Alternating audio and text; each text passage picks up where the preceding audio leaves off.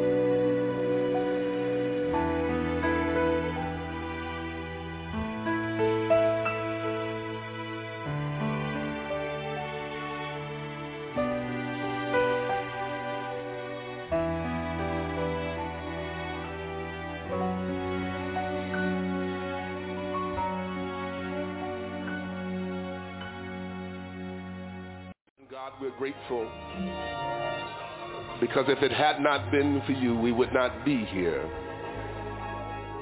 We opened our eyes this morning, God, because you gave us the strength to open our eyes. We were able to rise because you gave us strength in our limbs and the facilities of our body. We were able to get here, God, because you blessed us and brought us the way of safety and did not allow harm to come to us, Lord. We're grateful to again come into your presence because we know where the Spirit of the Lord is, there is liberty. And as we come before you today, have your way, Lord. Let flesh be crucified that you might be glorified. that your people might be edified in the name of Jesus. For God, in you is life. And that's what we seek, God, life, eternal life, God. We pray, oh God, today that you will touch every person that have come seeking you, Lord. Bind the hand of the devil, God. Rebuke the hand of the enemy, Lord. God, let your anointing that resonates in this place even now. God, let there be an outpouring on your people. We need you, God, to take us to another level in you, Lord. God, we're faced with demonic forces, God. Evil spirits have come up against us, Lord, and we need to be fortified with your power. God, we can't make it on our own strength, God. We don't have enough to stand on, Lord. But we know, God, that your joy is our strength. Fill us up on today in the name of Jesus. Somebody have come this morning burdened down, God, with the issues of life, God. Somebody, God, is in the battle of their life. Somebody's, God, fighting in their mind and in their spirit, Lord, where the devil have come in to war against them, Lord. But we thank you, God, because we know greater are you that's within us than he that is within this world, God. We know, God, that you are a deliverer, Lord, that you're the same yesterday, today, and forever. And you're no short of your promise, Lord, and you're able to deliver us, Lord. Touch us on today, Lord. We need you like never before. Fill us up with the Holy Ghost, God, and give us a refilling, Lord, that when we leave here today, Lord, we can leave with your anointing, Lord, that as we meet men and women, boys and girls, they might be converted to know who you are, Lord. In the mighty name of Jesus we pray. We thank you because you are a healer. You're the God that healeth thee, and healing is in your wings, and you're able to touch our feeble bodies. You're able to save our troubled souls, and in the name of Jesus, bind every demon, Lord, every demonic force, Lord, God, that comes to keep us in the same place, Lord. We're willing, God, to surrender and say yes to your will, Lord. We're willing to turn our lives, God, over into your hands, Lord, because we come to the place, God, where we realize like never before, we need you, Jesus. More than anything we know, we need you, Jesus. While men are trying to find, God, solutions to this chaotic world, God, we're looking to you, Lord, because we know for every right desire, there is an answer. And Jesus, you're that answer. There's no need for us, God, to turn hither or thither, Lord. We need but to look for you, Lord, because you're the answer, God, for our troubled lives, Lord. Touch on the day, God. Break every yoke, oh God. Save on the day, God. Deliver on the day, God. Jesus, we need you, Lord. We need you, Jesus. We need you, Jesus. We're crying out to you, Lord. We know that you're able to save our souls. We know that you're able, God, to heal our bodies, Jesus. We know that you're able, God, to turn our situations around. Jesus, no other help we know. No other help we know. No other help we know, God. You're able, Jesus, to deliver our children. You're able, Jesus, to save the unsaved husband. You're able, Jesus, to heal the cancer patient. Nothing too hard for you, Jesus. No other God we know. We know that you're able, Jesus. We know that you're able, Jesus. We say yes to your will, God. Yes to your way, Lord. Have your way, Jesus. And we'll thank you for it. And we'll give your name the praise. And we'll bless you, Lord. Yes, we thank you, Lord. And we bless your holy name. Come on, open your mouth and give the Lord some praise.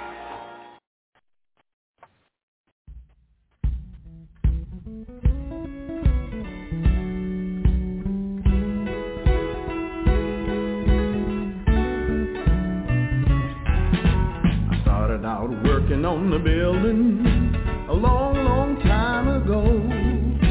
I turned around in a world of sin. I didn't work on the building anymore. I was lost in the heart of the wilderness. I was standing at the crossing of the road. I heard a voice speak soft and low, telling me which way to go. And he said, it's time to go back home, child. It's time to go back home. You've been wandering in the wilderness much too long. It's time to go back home. I wandered here, I wandered there. Months and years have passed. I had plenty of friends all the time. The life I lived was fast. When trouble came around me, all of my friends were gone. But I heard the same voice speaking in my ears, telling me to go back home. He said, it's time to go back home, child. It's time to go back home. You've been wandering in the wilderness much too long. It's time to go back home. I finally did what the voice said. I turned and took my place. I'm working back, singing in the choir, God's amazing grace. I know Jesus, He loves me so, and this is how I know.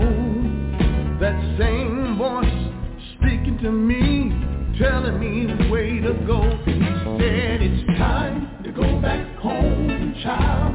It's time to go back home. You've been wandering in the wilderness much too long.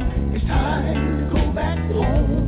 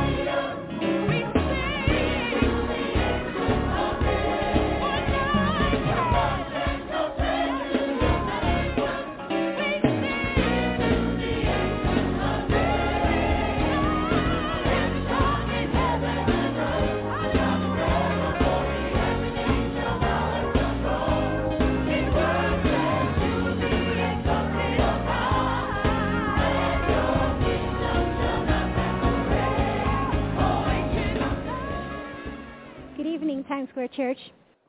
Can you hear me? They told me I have to speak up loud because I have a tiny voice. Well, it's a pleasure to be here today to tell you a little bit about me. My name is Amy. I come from India, and so my parents raised us to get an education, start a family, and have a career and be successful and support people back home. And so that's what I did. I was going to school and pursuing my higher studies. So when I finished high school, I was about 17. I was in pursuit of my goals. And my goal was to get my bachelor's, get my master's, marry the man of my dreams, have a house in Long Island, Westbury, Long Island, have 2.5 kids and a Volvo Turbo car and a Civic possibly. So that was my goal. So at the age of 17, I met the man of my dreams. And he had everything going for him. He was going to be a doctor. He was just getting ready to go into med school, and he came from a great family, and he was going to take care of me. So I started college, went to grad school, finished grad school, started my first job. So 7 years went by. At the end of 7 years, he actually decided he had enough. And in the 7 years that I was with him, he was my everything. Whatever he expected me to do, I did. He was very controlling, and I obeyed. Like the good little Indian girl that I am, I obeyed to everything he asked me to do. So at the end of 7 years, I was just left, and he really became everything to me. Every breath that I breathed was for him. And I didn't know what to do, where to go, who to go to. But I remembered when I was downtown at NYU, I came here twice while I was in school. And I only came twice because he only allowed me to come twice. And I remember the time that I came here, there was just something. As soon as you walk in the doors, there's just something about this place. It's not the beauty of the theater and the artwork. There was just something about this place. And in a state of desperate brokenness, I was so broken, and I was just like, wow, I remember that church in Manhattan, and I'm going to go there, because going to church with my parents, saying what I was supposed to say after the priest said what he was supposed to say, wasn't doing anything for me. It wasn't helping my desperation in my heart. And I came on Tuesdays because I still had to go to church with my parents on Sundays. So I dashed here from the Bronx when I was done with work, and I sat up there every Tuesday for about 2 months. And I sat up there and I just cried. All I could do they would sing, I would cry. They would preach, I would cry. All I did was cry. That's all I knew how to do. I felt so ashamed of myself, so guilty, because I took one too many steps thinking I was going to marry this man. And I sat up there and I felt like I was wearing every guilty word on my body, and that everybody saw it when I sat up there, and I didn't know what else to do. And then one day, the choir sang a song, and I had heard the song before. I know I had. And they sang a song, and for some reason, for the first time, it was not just words that I was hearing from a song. It went from like my head knowledge to my heart. And the name of the song was Amazing Love. You see, I had lived 7 years living for a man who did nothing for me at the end of the 7 years. And I felt guilty, and I felt ashamed, and I was desperate, and my heart was so broken. And the song said that I was forgiven and that I was accepted. And then it was a question in the song, amazing love, how can it be that you, my king, would die for me, that someone would die for me, and I had to do nothing to receive it. Nothing. I did nothing to receive anyone dying for me, and that there was a king that died for me, and that in that death that I was free, and that I didn't have to be ashamed anymore. That was 7 years ago. So interestingly enough, that day when I heard the song sitting up there, I left changed. 8 months before that, I was in India after I finished grad school, and my aunt forced me to go to this fasting prayer meeting, right? We have a fast coming up. Forced me to go to this fasting prayer meeting. And there was a lady there who prayed for me, and she prayed in tongues, and she prayed. And she looked at me after she was done praying for me, and she said, the Lord wants you to know something. And I'm like, uh-huh. And she's like, the Lord has created you to go to the nations. And I'm like, uh-huh, whatever, because I'm going to go back to New York. I'm going to marry my doctor, and I'm going to have my house and my kids and my car. So I don't know what this lady's talking about. And it literally went in one year and came out the other. That evening was the congregational prayer meeting, and the pastor who led the prayer meeting had no contact with this lady because that lady was with us the whole day. And he came over to some of the people who were at the prayer meeting, and he came over and he whispered the same exact prayer that she had already spoken to me. And again, I was like, whatever, because I know what I'm going to do when I get back to New York. I'm going to start my job and I'm going to do all this. So I came back, and sure enough, the relationship ended. So 7 years later, I can tell you I just came back 2 weeks ago from my 12th trip.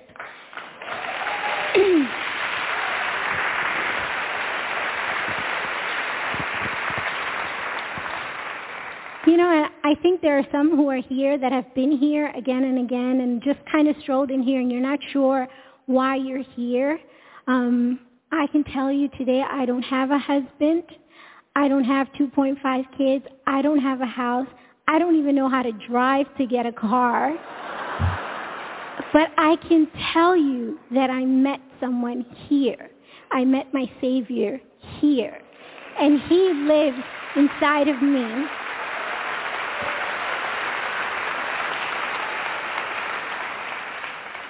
And if you're here today and you're not sure, or if you're going through something that you feel like you don't even know what the next step is, every song that's sung here, every word that's spoken here, open your heart to it, because he wants to speak to you just the way he spoke to me. It took one song to change my life, and it has never been the same.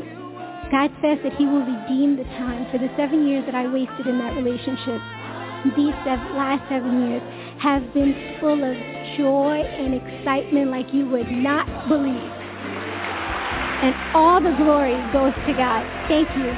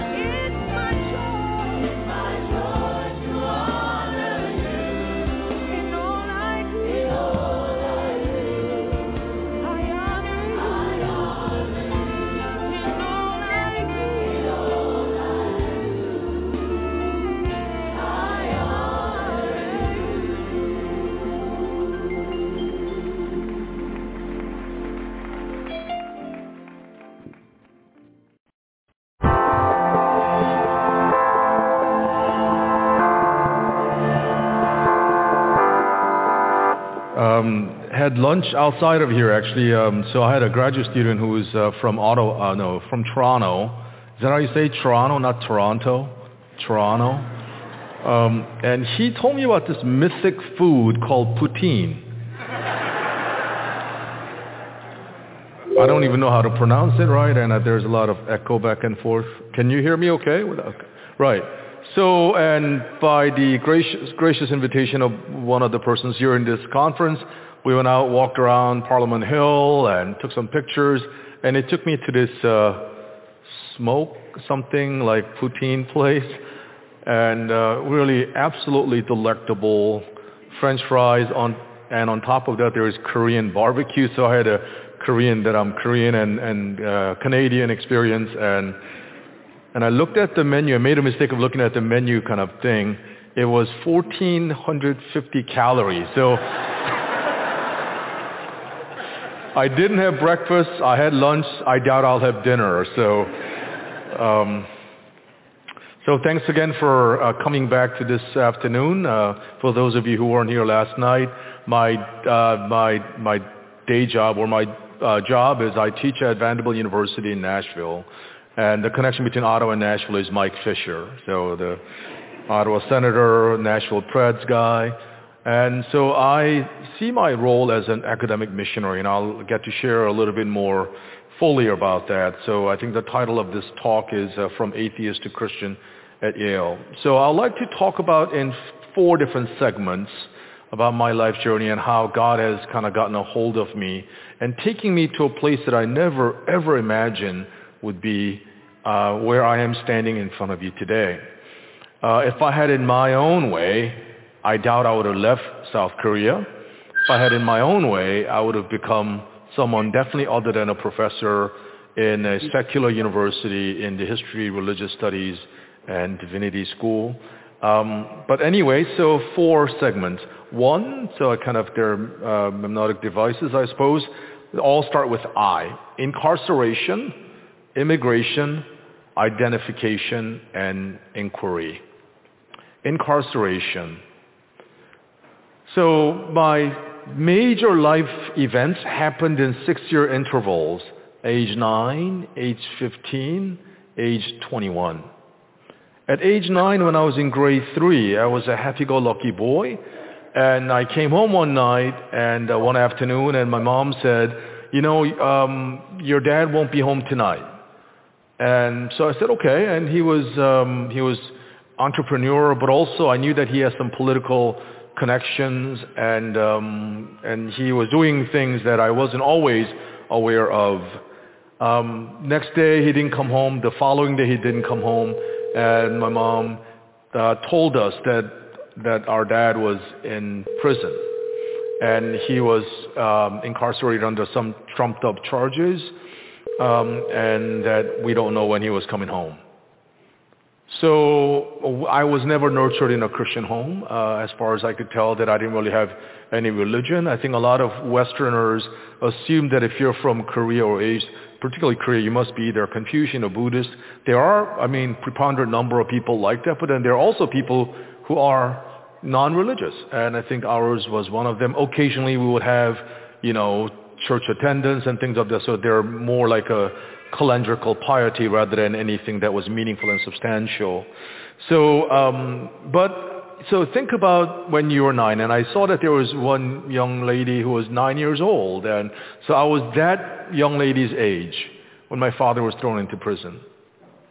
And one thing that happened to me, and because nobody ever really told me about God. No one really kind of explicitly taught me about justice per se. We were learning civics and ethics and such.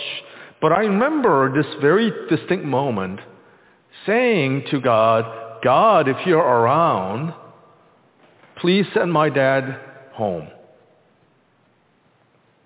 And I don't know, it was some kind of extemporaneous prayer or something like that. No one really taught me anything about prayer, and that was kind of pleading or plea bargaining, and then that went on for a while, and then at the end of the particular segment in my life, I was basically, figuratively speaking, shaking my fist at God and saying, you can't be real. You cannot possibly exist because you threw my dad into prison and threw away the key. So to make a long story short, my father was released from prison 3 years later, so I was in grade 6, and the next 3 years are pretty much infernal, very hellish. So the Korean government made it very difficult for us to live in Korea. So although we didn't have the sort of a asylum status, but we ended up in the United States, and I left Korea thinking that, okay, this is a country, though it's my putative motherland, but it has done nothing less than just nearly destroy my life. So I was quite excited about coming to America at age 15. So incarceration and immigration. So coming to America, I had lots of expectations of the good life that will be awaiting me when I came to the States. And as a story would, as fate would have it, or Providence would have it, we ended up, at least for the first 7 days of our stay in America in Los Angeles. My uncle had lived out in Southern California, and he took us to Disneyland and Magic Mountain, is that what it's called? And then was SeaWorld and things like that, Queen Elizabeth, that big kind of ship. And so everything about my first 7 days of stay was wonderful. And that seemed to be a place where you didn't have to speak English much. And then we ended up in Philadelphia, where my aunt, my mom's older sister, had lived. And my uncle had determined that I actually would be better off. I was a ninth grader, grade 9, that I would be better off going to an ESL program. But this particular ESL program was actually held in the same place as a local elementary school. And in grade 9, I was exactly this height. And I was 15, and I was deeply mortified about just going to school at an elementary school, right? I mean, because it was just a period of trying to figure out who the heck I was, right? I mean, I was you're beginning to discover your own kind of sexuality. You discover girls and guys, but you discover a lot of things about yourself and desires, misdirected, rightly kind of born, and so on and so forth. And so my high school years were absolutely miserable. It was terrible. And we were in there weren't that many Koreans, but my parents decided to go to church because so often, as you perhaps know, some immigrants, when they come, they may not have been religious before, but they find the sort of local ethnic enclave, and then oftentimes religious organizations, whether mosques or temples or churches, play that role of kind of helping you to be much more integrated. So my parents have started to go to church. I knew nothing about the church. I thought I'll give it a go. So Friday nights I would have these kind of meetings, Friday night Bible studies, and the youth pastor basically called it triple B, BBB, right? So we had a Bible study, and then we'll go to Burger King, and then we'll go bowling. And so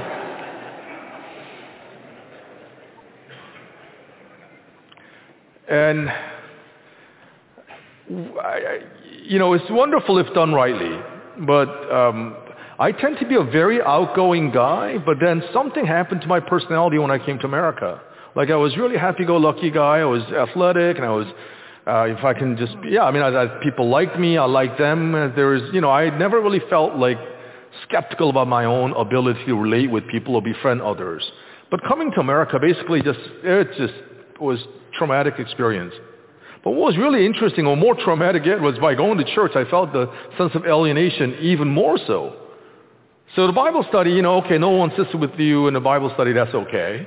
And that's all right. I mean, it's not ideal. And some of you are in youth ministry, please listen up, because then we go to Burger King, and I don't know what it was. I mean, it was just so I thought there are other Korean kids, so they would at least talk to me. But they're mostly second generation Korean Americans, so they didn't speak much Korean, and I wasn't wearing the right clothes. I certainly didn't speak the language. I didn't have the right haircut. I didn't play the right sport, whatever. So I wasn't part of the cool crowd. I was part of the loser crowd, right?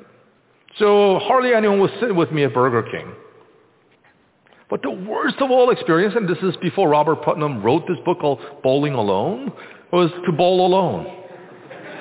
And one good thing was you have the whole alley. I mean, sometimes people will join you, but then a lot of times I'll find myself bowling alone. And I was always praying that it will be an even number of kids so that somebody will join me. But sometimes when we had odd number of kids, I'll be bowling by myself. And one thing I could never figure out, pardon my French, why the hell wouldn't the youth pastor actually come over and bowl with me occasionally? I'll find myself bowling alone a lot. Right? And this is what I'm getting at.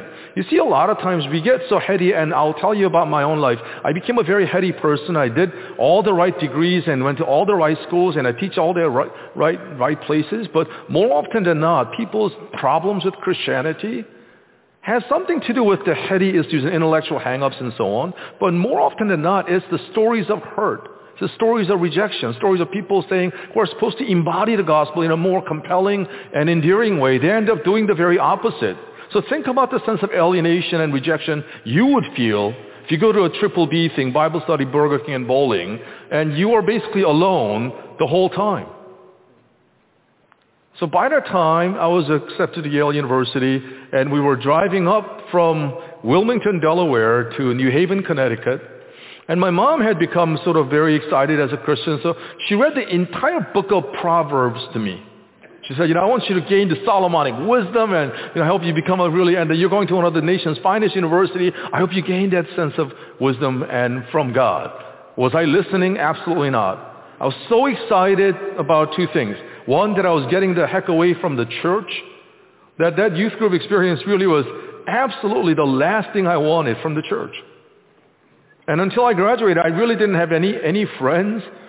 And well, there was one guy that I kind of got to be friends with, because the one that I would, after, the bowling, and he and I would go and smoke cigarettes and have a couple of beers. That became my friend.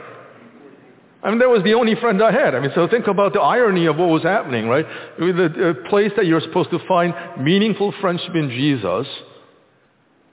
I don't know about the culture of Canadian Christianity, but in American Christianity, if you're smoking and drinking after your youth group, you're not usually looked upon as a paragon of Christian virtue, are you?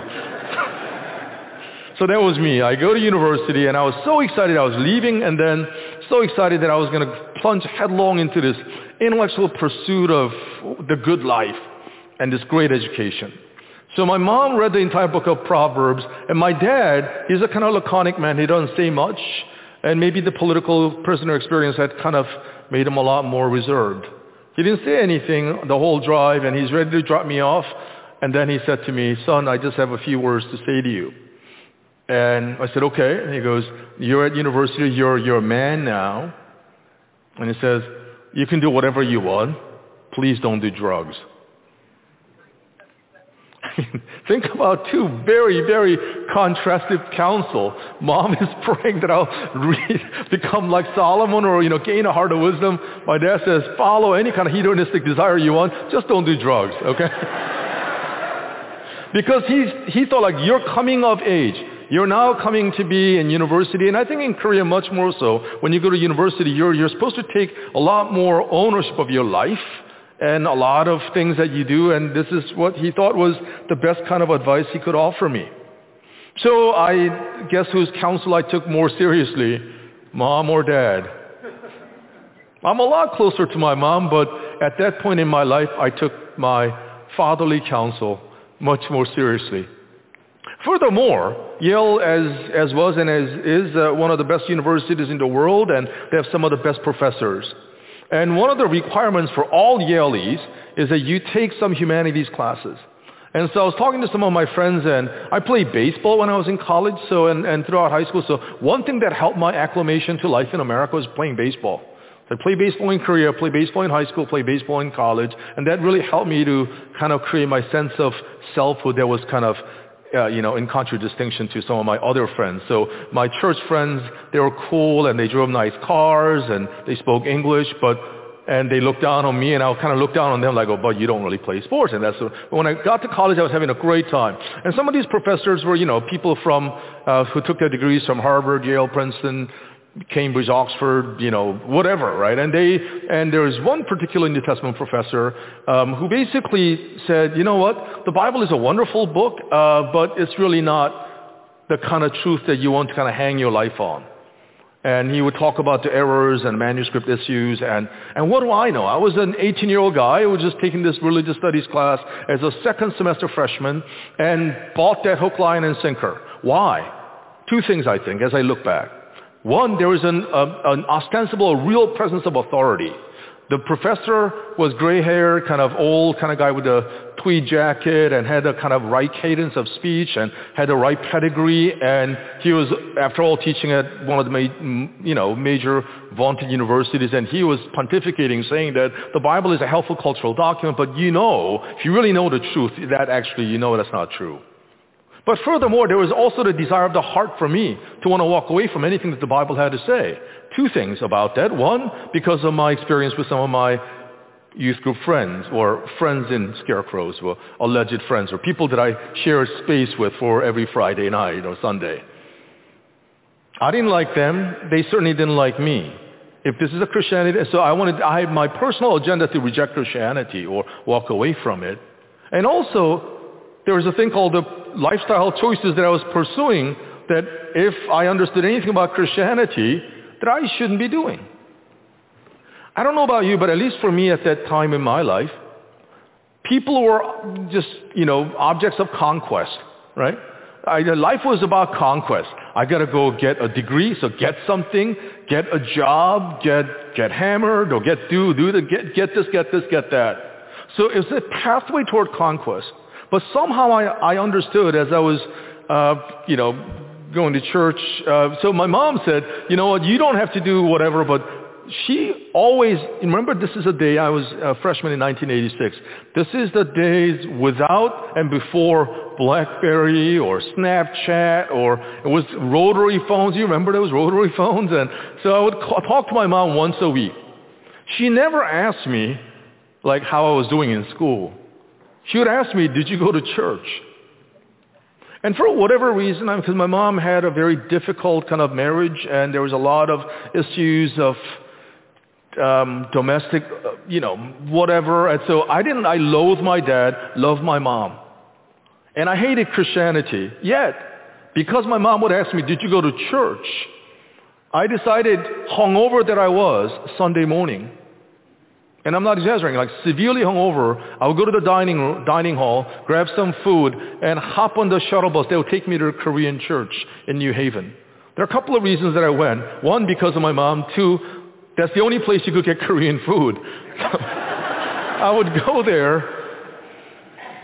I remember this one story. I don't know how odd this thing was, but so I go to this church, and the college pastor was preaching, and I don't know what possessed him to do it, but he was doing some degree in Old Testament at Yale, but he was preaching from, guess what book in the Old Testament?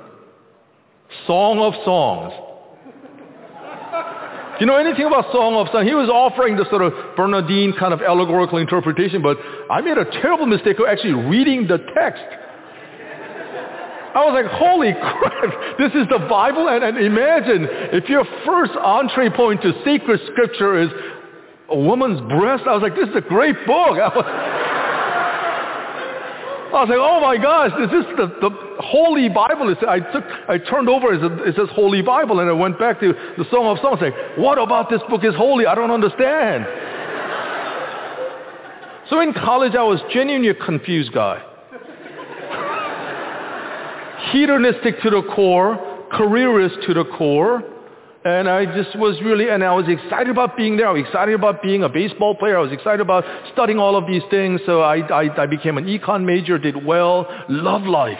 And life was going just steadily on course until something happened. My sister decided to get engaged to a guy who was in a seminary. And I was like, what? What? I mean, nothing could be odder to me than that. Why would you ever want to marry somebody who's going into Christian ministry? Mind you, I was going to church every Sunday, every 2 Sundays, 3. It wasn't like an every Sunday thing, but on average, I would go at least twice a month to get Korean food, and because of my loving mother who would always ask me, did you go to church? And I don't know what it is, but I could not lie to my mom. I mean, all I had to do was, if I had a kind of, heart that was seared as with hot iron, I could have just said, yeah, I went to church. No, I couldn't do that to her. It was just that mom on the other line was asking me, did you go to church? So to satisfy her, I would say, yeah. And I did go to church, and I remember so many times I'd be falling asleep, and I'll wake up, and I would always, so when I think about when I was in ministry for a little while, I think back on those days, and I did preach a few sermons on the Song of Songs to see what kind of response I would get from the audience, but, so Yale was a very exciting time period. My sister was getting engaged, and one of the things that my mom asked me to do, and if my dad had asked me, if my sister had asked me, I wouldn't have done it, but my mom said, you know what, could you go to this retreat that your brother-in-law is going to be speaking at? I said, what is that? I don't want to go to retreat, and because it's a Christmas break, I was going to have a great time with some of my friends, not my church friends, but my other friends, and Mom said, this is going to be held in the Poconos, and, I think he, along with other people, are organizing this college retreat. I think you would, and she said, you don't have to go because of Jesus. She said, but do it for me and for the family. Your sister is about to marry a pastor, and how bad it'll look for our family if none of your sister's siblings actually believed in Jesus. So it had very little to do with saving faith as in F-A-I-T-H, but it had everything to do with saving face of the family, F-A-C-E. So I went to the retreat regretting, what am I doing here? And everything about the retreat was terrible. The food was bad. Like the kind of people that were there, I was like, I don't want to hang out with. But then I was feigning to be interested because my brother-in-law was always asking me, is everything okay? I said, yeah, right. Secretly, I didn't like him. And I was like, why is my sister marrying this loser guy? And he said he was a medical doctor, but he decided God called him to ministry. And I talked to him, I was like, why would you do that? He's like, God called me. And I remember telling him with this one-word answer, so? Like, he said, God called me. And I said, so? And he looked at me, and he's still married to my sister, and he's a great, great guy. And last evening of the retreat, and I was so ready to go home. I was like, yeah, this is it. Like, everything. Because I remember I did my duty, right? Just I had to show up to the retreat. Mom said, you don't have to do anything. Just go stay for the whole time. I mean, kind of minimal requirement, right? So I'm going there, and then the last night of the retreat, and I'm not making this up. The whole thing sucked. And the praise team was up here, and they weren't like these two bands that were up here last night and today, like really great. They were kind of a group of college, pastors and seminarians, mostly from the seminary that I ended up going to later on. But anyway, they were playing this song, and I never heard the song before. I had heard of Augustine because of, Western Civ, but I didn't really know about Augustine's conversion narrative. So this is what happened. They're singing this song. I later on found out it was written by and was Keith Green. And I later on found out it's from 1 Samuel. It's a song that some of the older people here probably remember or recognize the song, to obey is better than sacrifice. I don't need your money, I want your life. Bam! You know what happened? I'm sitting in the back row. Nothing was good about this retreat. Nothing about the musical aesthetics was pleasing to me. I never heard this song before. And guess what happened? I began to sob. Something about that song, to obey is better than sacrifice, I don't need your money, I want your life, just spoke into my soul. And I just began bawling. Because a week before the retreat, I told my sister something that hurt her, but it was sincere coming from me. I said, I don't know what you're doing marrying this loser guy, but it's your life. You're going to med school, and you're going to be married to this poor pastor. I'm an econ major at Yale.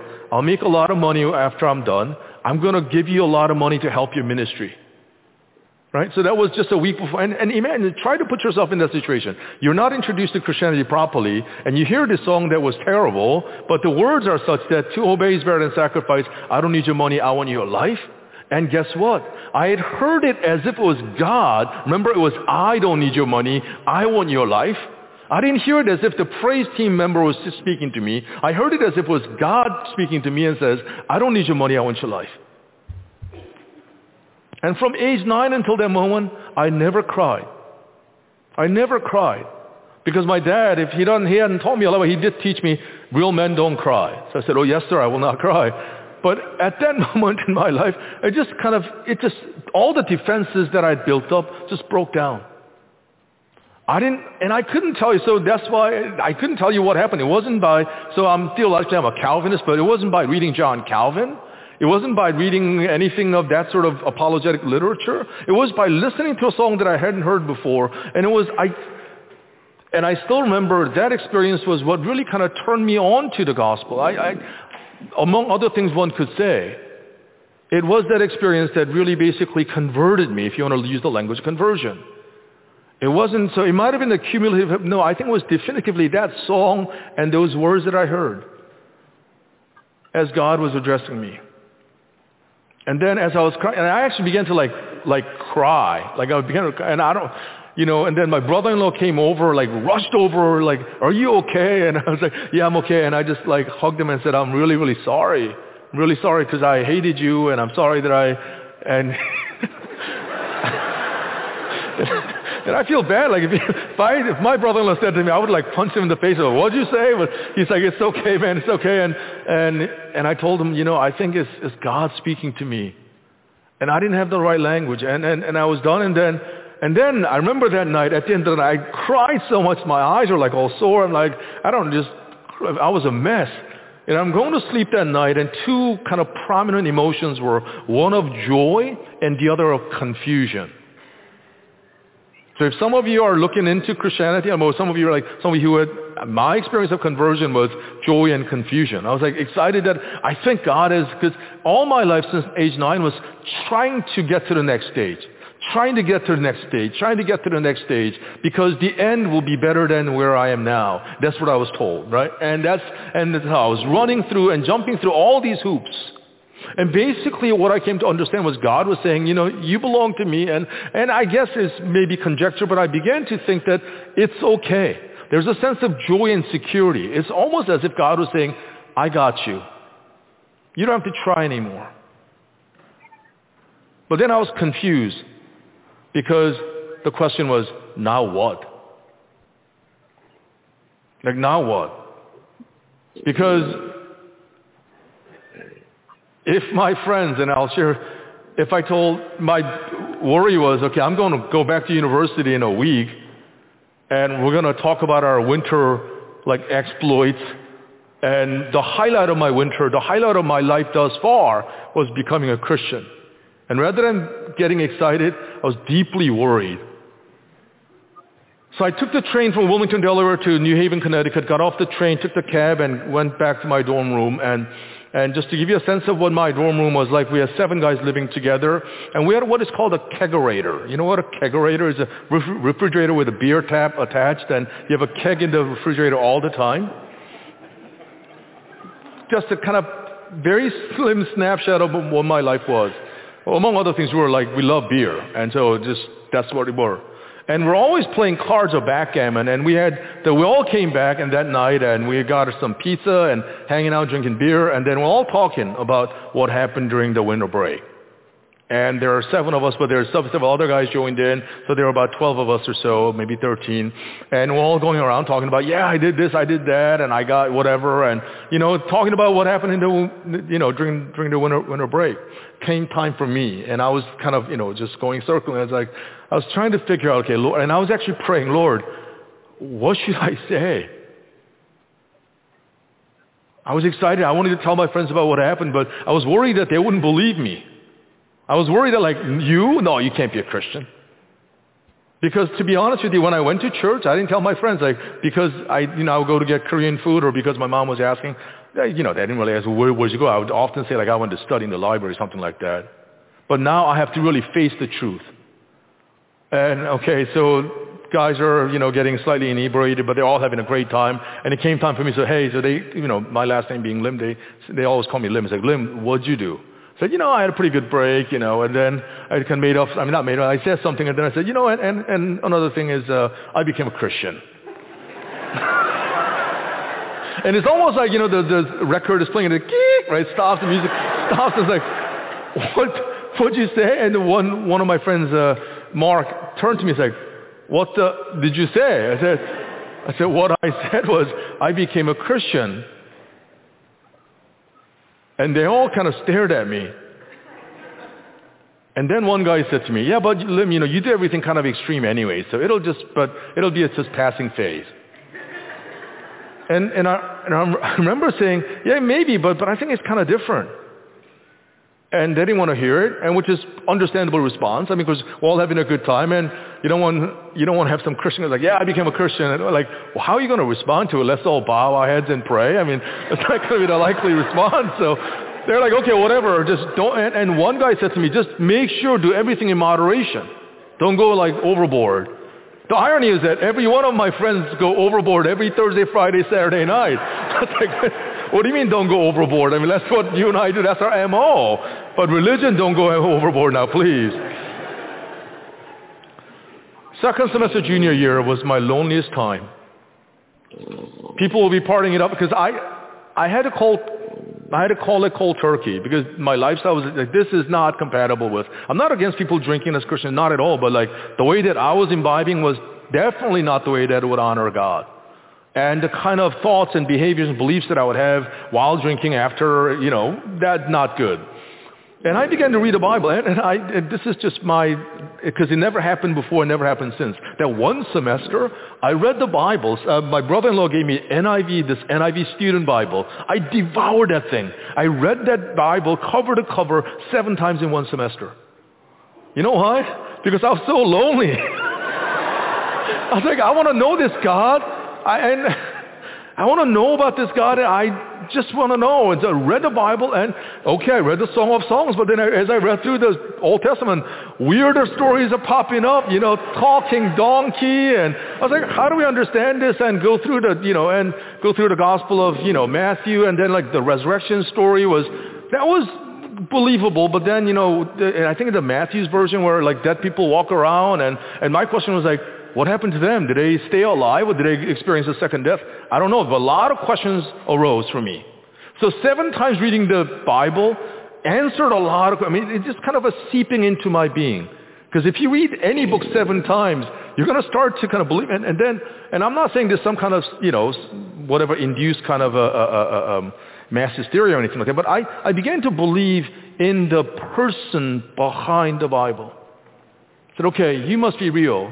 But I had a lot of questions, so what did I do? I was about to finish with my econ major, so I did philosophy as my second major, philosophy of religion in particular. And one of the courses that I took then that really rocked my world was a course called Divine Sovereignty and Human Self-Assertion as part of religious studies.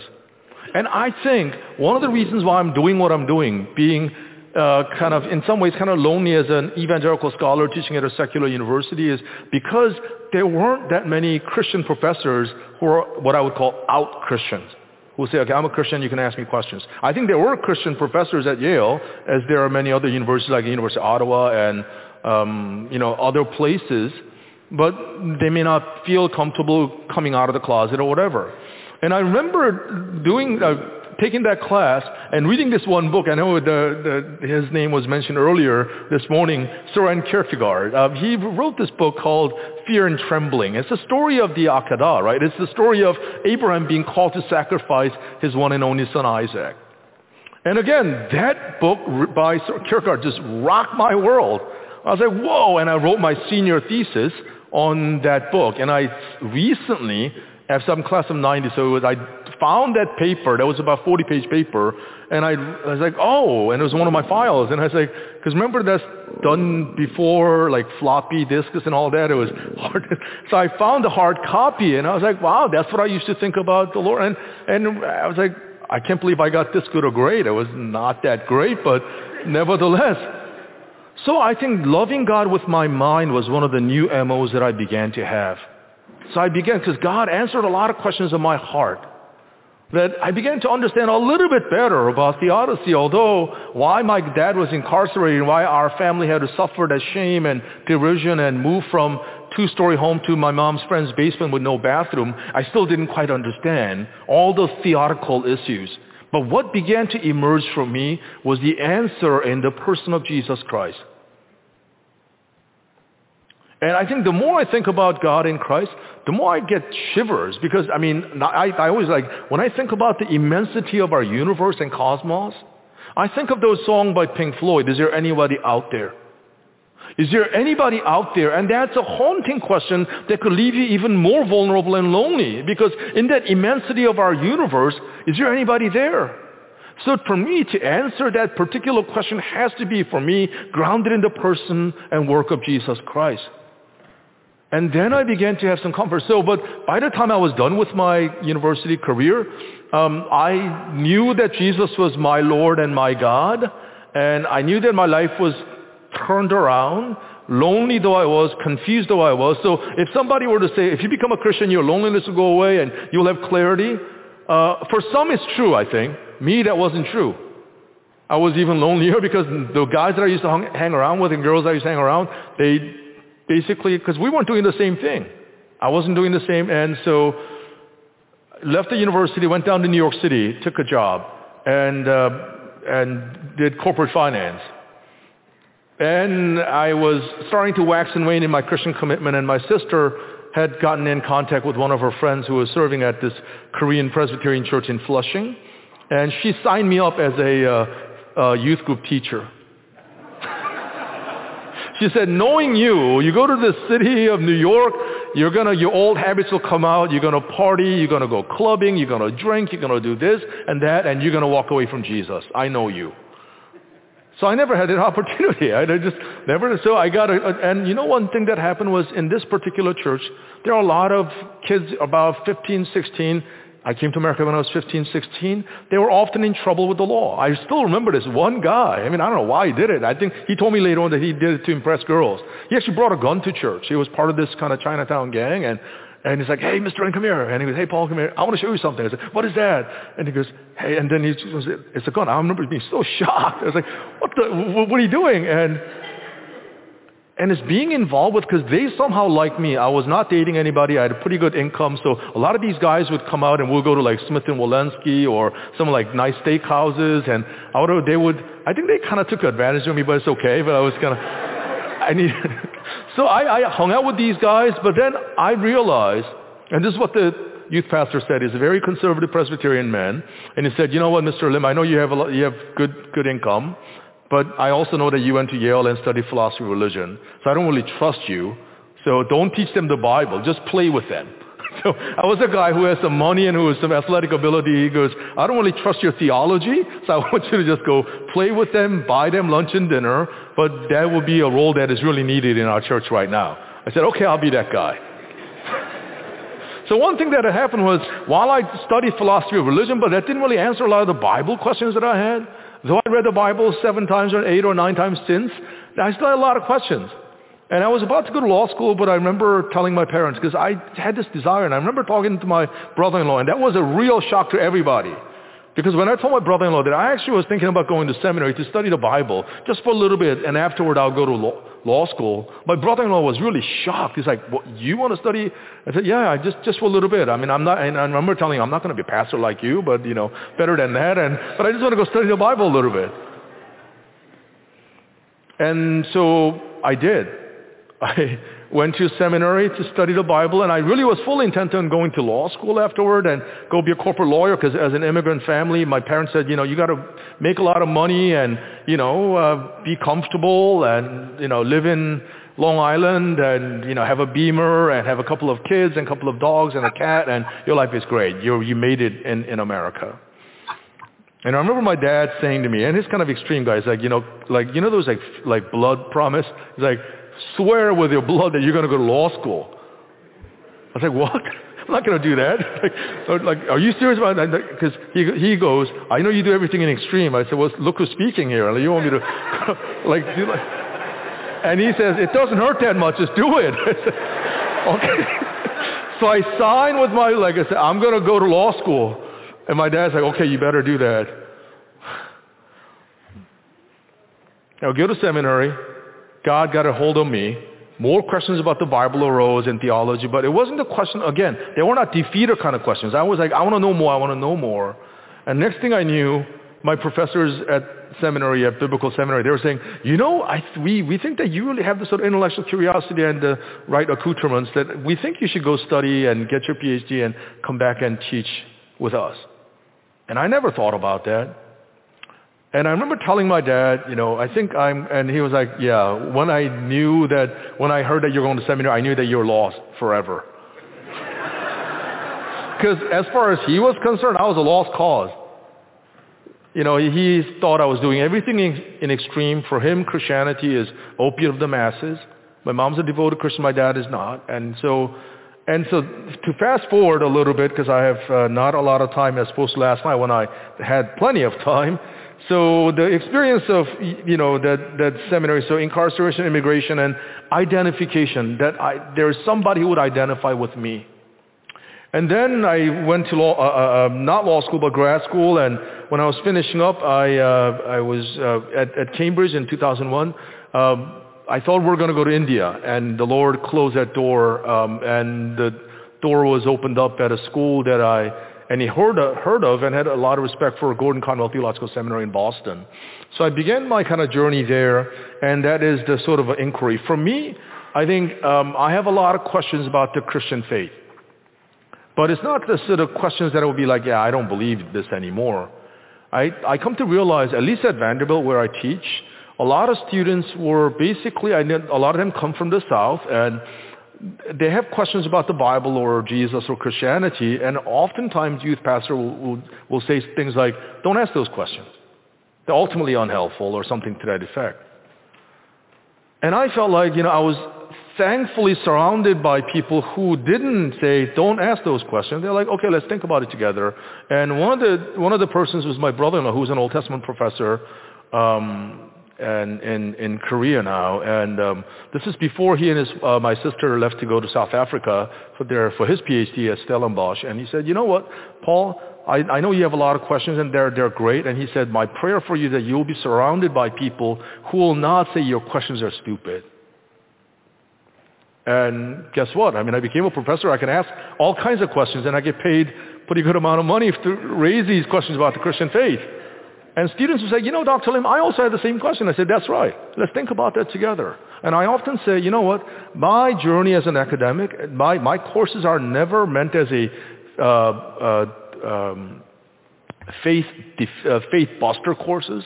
So I teach about history of Christianity and teach about, currently I'm teaching a course on human rights and human trafficking and remaking of a global Christianity. And courses like that, they're not meant as a faith buster course, nor as a faith builder course necessarily. I as a historian want to see this phenomenon since late Middle Ages to about early Enlightenment period critically and do the best you can. And I always say, look, I'm a Christian. That means all that I do and all that I am is this kind of mode of fides quaerens intellectum, faith-seeking understanding. I believe that God is. I believe that God exists. And we're trying to figure out the ways of God in history. And so I think for me in my life journey, it's been great. It's just the types of inquiry that I have, and I still have a lot of questions. I think I'm I'm really grateful to the Lord that I found my calling accidentally, right? So my wife and I and our son lived with freshmen for 7 years at Vanderbilt. We started this kind of residential college system. And so all these 18-year-old kids come to Vanderbilt and saying, I want to do this and I want to be that. And I often say, chillax. You don't have to have everything figured out. Like, why? Because I told them, look, it wasn't until I was like 25 that I kind of figured out this may be what I want to do with my life. And so often I think we're living with so much pressure to make something in the world or be counted for something bigger than yourself. And for Christians, I think the pressure is even greater for those of you who are Christians because you feel like I'm serving this mighty Lord and I want to make a difference in the world, in the kingdom of God. But I think as a Reformed person, as a Calvinist, you know what I come to realize is that it's really not up to you. God's got it covered, and I regard it as a pure privilege to be playing for the team. What's the best NHL team right now? Ottawa? Okay, Ottawa Senators. How many of you played hockey before? I play hockey. Okay. Would you regard it as a real privilege if the Ottawa Senators said, can you be a starting, defenseman? Oh, come on. What's that? Okay, Toronto, what, Maple Leafs, is that right? Okay. If Toronto Maple Leafs called you and can you be our starting defenseman, would you not be excited? Absolutely. And you know what? The way that I see it is, what I do, how I see my identity is, God is the celestial, the best coach ever of hockey or whatever sport you like. And God has called me, would you like to play for my team? I know I don't have what it takes to be on that team. I don't. Yet God has called me, and you're not only going to be on the team, you're going to be starting. You're going to be starting, and I will never criticize you. I'll never make fun of you. I'll never ridicule you, but you got it, brother. And no consequences going to be asked. You do your best. I got you covered. You know what? To me, that is the joy of being a follower of Jesus, being discovered by God. Coming to realize, you don't have to jump through so many more hoops to be more acceptable to me or to be more righteous. No.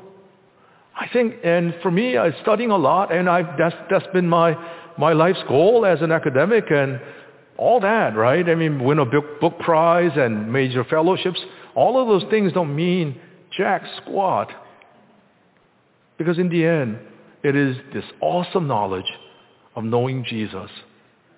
Let me finish this illustration. So I was invited to give a talk at London University, and I was doing some research. My field of expertise is 17th century England. So I was doing some archival work at the British Library. And if you ever go to London, stop by the British Library. And you don't have to go in, but you just go in, walk up the steps, and you will see this huge glass tower of stacks. If you're like 5 stories high of stacks of old manuscripts and medieval books and so on. It's like this tall and this thick, and there's a tower of them. And I just stood there, and I'm thinking like, wow. You know, I had written a couple of books and edited, one and all that. Like, when looking at this thing, and I was just like completely pygmied by the immensity of human knowledge and acquisition. Localized only in this small library, the British Library, but think about my own arrogance of thinking that I knew what I was talking about. You see, God is much grander than that, much deeper than that, and yet he calls you, you belong to me, and I want to hang out with you. In that journey of fellowship and discipleship, may you find true joy that can only come from this God of love and truth and mercy. Let's pray together, if that's okay. Lord, I want to thank you. I want to thank you that you are the God of our stories, that you are the God of history. Lord, I want to encourage my brothers and sisters who are gathered here who have been found by you. But I also want to pray especially for those who are outside looking in, through their stories of hurt, through their stories of betrayal or rejection or loneliness within the church, that they may have felt like, I don't want to be a part of this. Or maybe they have a lot of questions about Christian men and women behaving badly, or the questions of evil in the world, starting within our own hearts. God, I pray that you will help all of us to find the truth in you, because you will be the kind of God who will say, go ahead, ask me more questions. Having those questions can never be defeaters for you to walk away from me. Help us to experience you more deeply and more really in our earthly sojourn. We thank you, God. In your name we prayed. Amen. Thank you very much.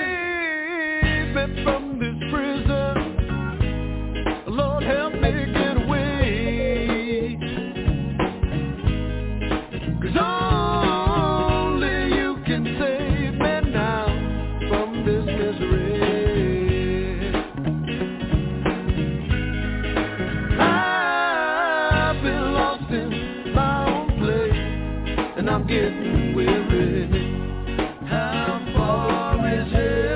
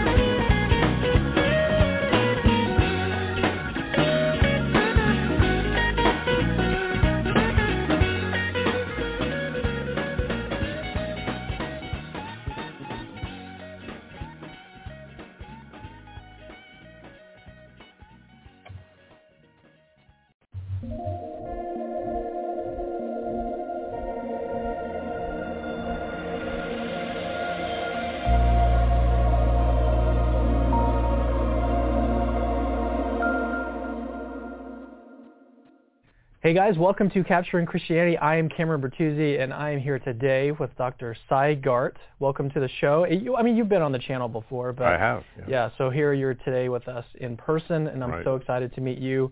Wish I could see your wife, but I'm sure that she's here. She's here in spirit, isn't she? I miss her too. Yeah. Yeah. Well, so today we're talking about your journey from atheism all the way to Christianity, Right. and there's a whole lot that's happened in between, back when you were an atheist and now that you're a Christian. We'll talk about all the steps that kind of led there, some of the science that because your background is in, what is it, biochemistry. And so your background as a scientist, but that's actually what led you to embrace God's existence and then eventually to become a Christian. Right. So let's start at the very beginning. Tell me about your upbringing. I know we've talked about this on the channel before, but let's kind of go through it a little bit more in some more detail. Sure. Well, I won't go into too much because, as you said, we have covered it, and it's in my book, so people can find it. But I grew up in a family 3 generations of atheists. They were not only atheists, they were very left-wing. My parents were members of the American Communist Party in the 1930s, which is rare. And so their atheism was very strong, very militant, and that's what I grew up with. I assumed that there could not be any such thing as God, or it's not possible for there to be a God. Totally materialistic. My father was a chemist, scientist, so that was the worldview I grew up in. And also the same worldview I had when I went to college, where I started studying chemistry, chip off the old block. And, when you're a chemistry major, you also have to learn some physics. So I was learning things about quantum mechanics and things in physics that seemed a little strange to me, but I didn't really worry about it too much. And then eventually I decided I really wanted to study life. And rather than be a biologist, I wanted to study the chemistry of life. So I went into biochemistry, where I got my PhD. And what happened was that even in college, as a young man, I began to feel there was something missing in my life. And I later realized it was some sense of spirituality, which I think is very important for all people. But I found that, whatever that you want to call that, in science at first. I was thinking, well, the science is great because it gives you a real sense of purpose, a real sense of doing something good in the world, and it's true, so it's great. But there was one catch, which was that what I was learning in science didn't jive with the materialistic worldview. And I couldn't have said it that way. I just felt it. For example, in graduate school, I learned about the process by which proteins are made in cells. And that's a very complex process that involves a tremendous amount of biomolecules interacting with each other, and the complexity is just incredible. And I remember feeling like a chill going down my spine. It was like, this is amazing. How did this get here? And it was something that I couldn't answer. Later, of course, like most biologists, I just came up with the answer, which is evolution. Evolution does everything. But when at that time, I kind of left things as it was and as they were, and I just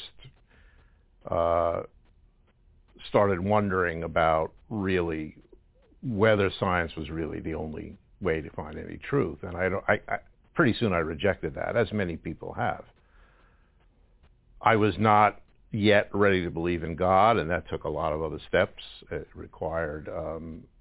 required me to kind of break down my resistance to the idea, which I was born with. And it's kind of hard to, reject all of that. But eventually I did.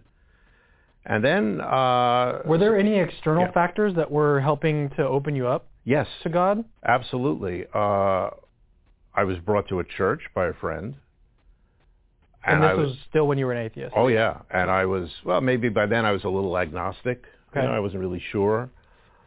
So you got to the point of agnostic all on your own. That was all on my own, and that was due to the science I was learning. Because the science I was learning did not support a strict atheism. It did not support strict materialism. Okay. And that comes from quantum theory, and it comes from, the observer effect and all sorts of things in physics, but it also came from what I was learning in biochemistry and about how life works. Right. It just seemed that saying evolution explains everything in life was too glib. It was too easy. It didn't seem to me to be enough. That's interesting because I've heard a lot of scientists, even like Peter Atkins, will say that God is like a lazy explanation. And you're saying that evolution is kind of like a lazy explanation. Well, at that time, I would have said God was a lazy explanation too. I had no idea what the explanation was. I didn't really know what God was. I didn't understand very much about God. But yeah, I think evolution can explain a lot. But there are some key things that it cannot explain, and that includes the origin of life.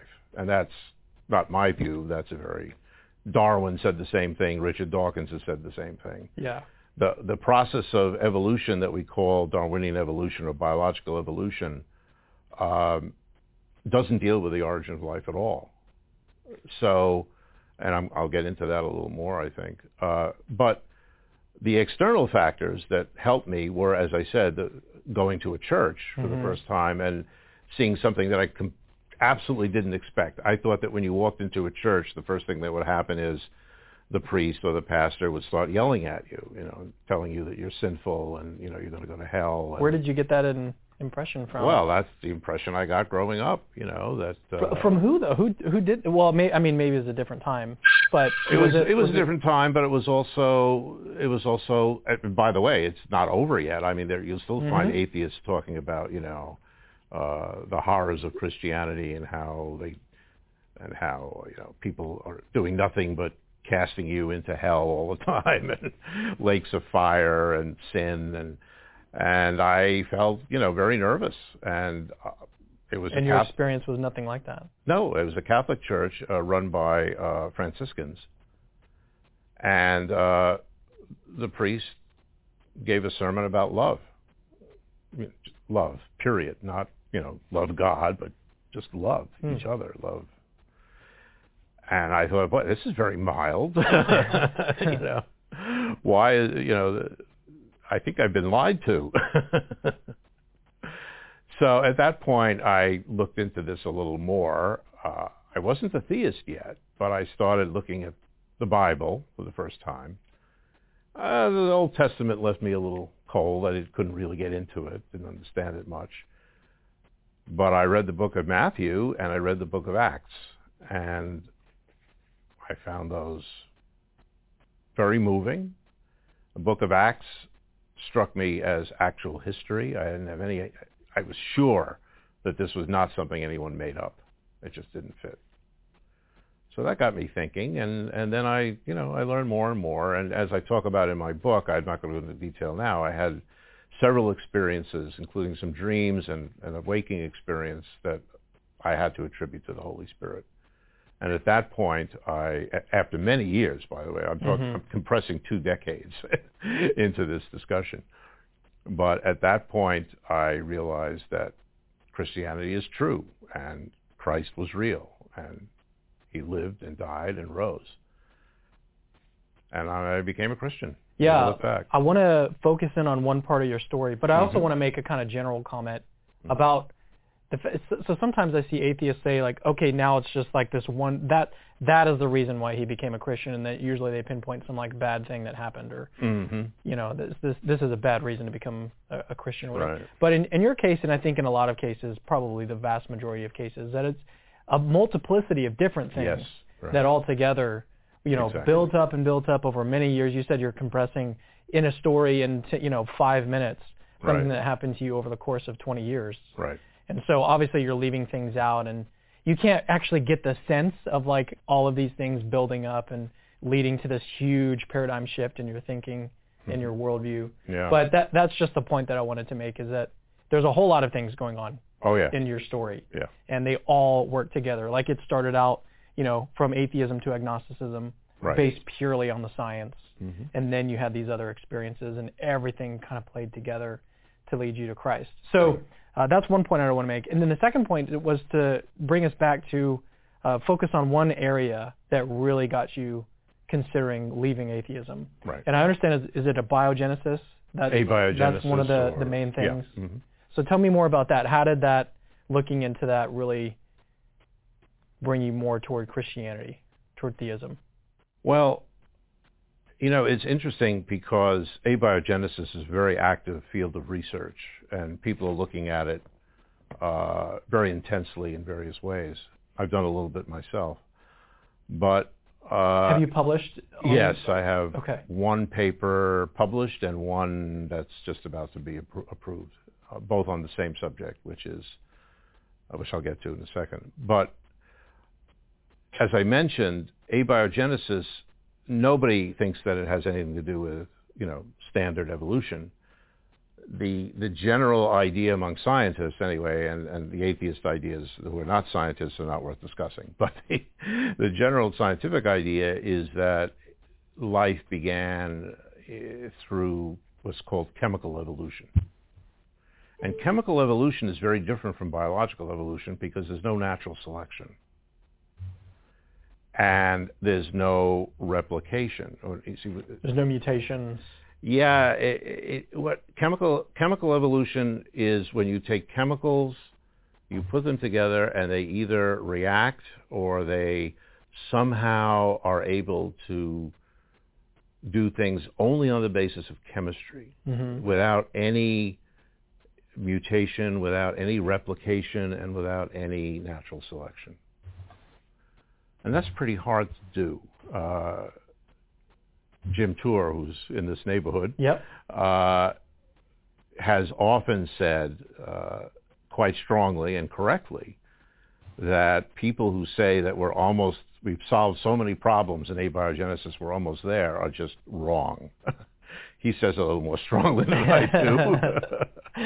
I was listening to something with him the other day. But he's correct.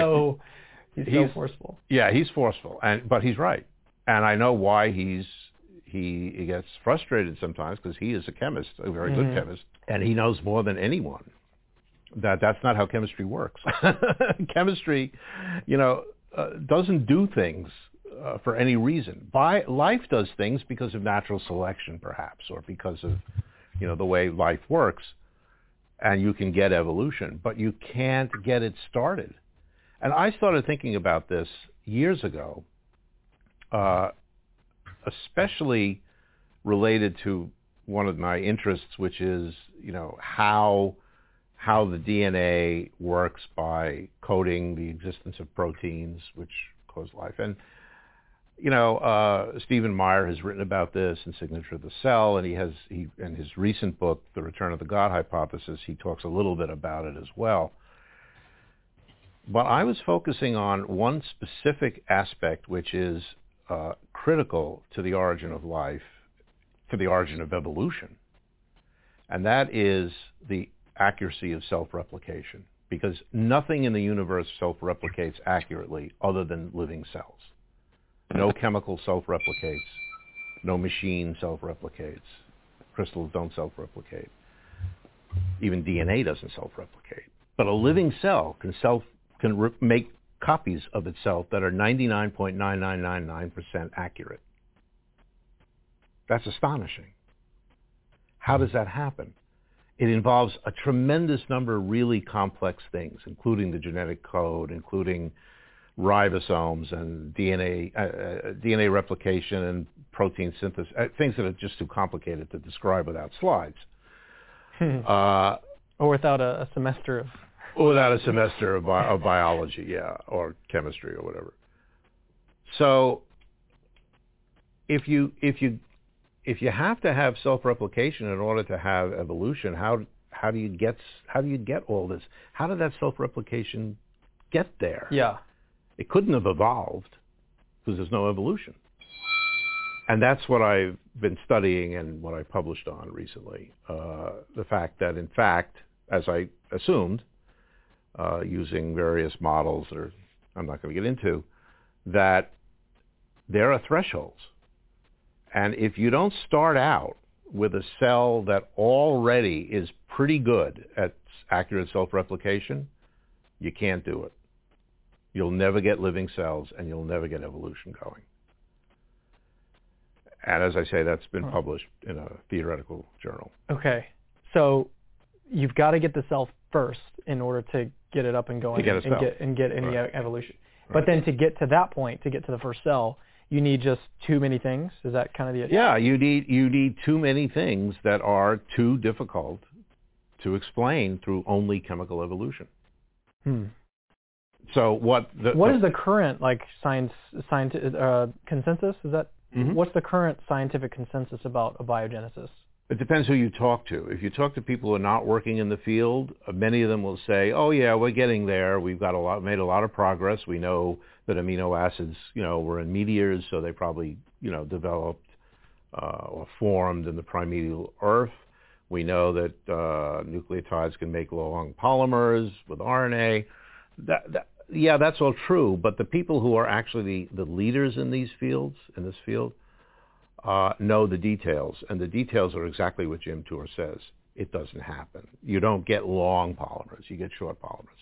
You don't get self-replication. You get annealing. You get junk rather than good stuff. That's what they know. And frankly, I think many of them are getting discouraged. It looks like not a lot of progress has been made. In fact, very little. And the numbers of problems just keep expanding. So the alternative that you arrived at was what? Well, so I didn't know what I thought there's something missing, and this was how this affected my journey to faith was that it helped break down this absolute certainty that everything is explainable by materialistic science. Okay. But I didn't know what the answer was. Right. Once I became a believer and I started thinking, well, God is the creator of the universe, but I also said, not just the universe, he's also the creator of life and the creator of human beings, all of which are not explainable by any other means. So, but how? See, that's my question, because knowing that God did something to me is not enough. I want to know a little more details. I don't know if anyone can ever learn that or understand that, because we don't know how God works, obviously. But I want to keep looking at it, and I want to keep, investigating various hypotheses. I don't think we should stop doing scientific research on the issue, but I think we need to be open, and it may be that biology is at the same place that physics was before Einstein came up with relativity. They were kind of stuck. They had solved everything except this nasty thing called light, which nobody could understand.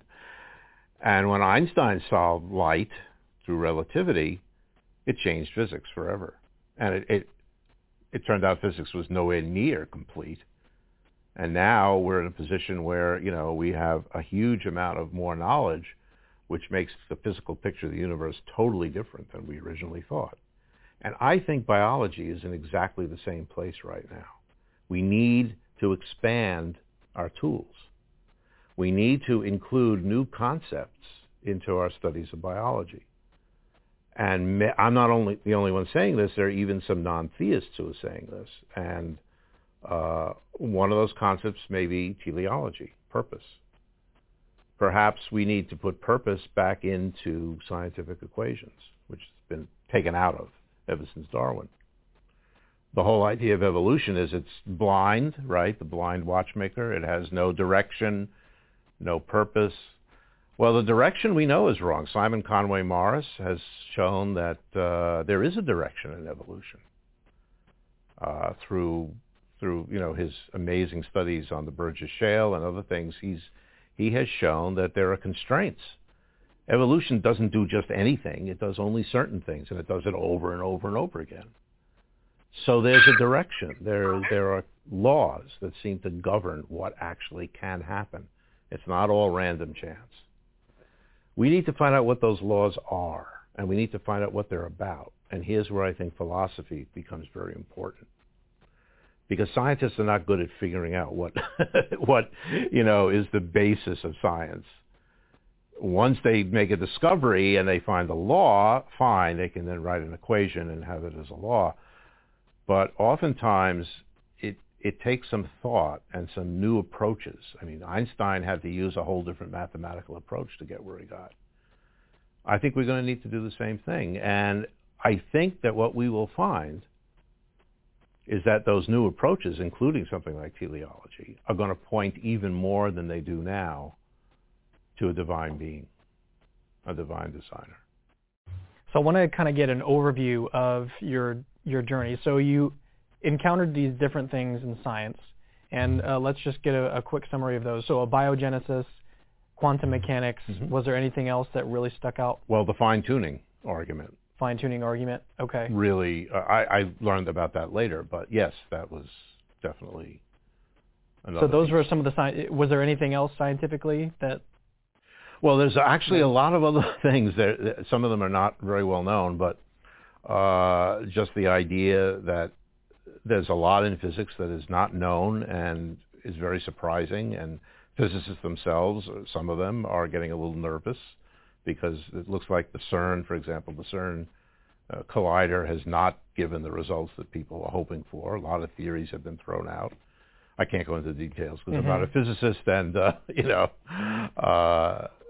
this is just from what I'm reading. So, and there are other parts of biology that are incredibly suggestive of something way beyond anything we can understand, including consciousness, including human behavior. I mean, the idea that evolution, Darwinian evolution by natural selection, explains why we have morality, or explains why we're creative, or we love music. That's just nonsense. That's not even scientific. Those are stories, okay? So what makes us human? What does it mean to be in the image of God? Well, we have a sense, right? Everybody has a sense that human beings are not just animals who are smart. Some people deny that, and I have never, even as an atheist, I never went along with that view. I always knew that human beings were somehow special, very special. I didn't know why, I didn't know where it came from, but now I think I do. So then that was kind of a summary of the science that kind of led you toward theism. But then what was like, I know you mentioned like there were several different experiences that you had at church and dreams and everything. What was one that really stuck out to you that really contributed to your eventual accepting Christianity as true? Well, I can tell you about one of the dreams, which there were two main ones that I believe involved intercession from the Spirit. Were you, at this time, like really investigating? Okay. Were you reading scripture a lot? Were you praying at all? The first one, I wasn't even thinking about Christianity or belief. I was an agnostic. I didn't know what was going on. Okay. And I didn't understand the dream at all when I had it. And it was a very frightening dream because I don't like heights. And I was hanging from the edge of a cliff, terrified.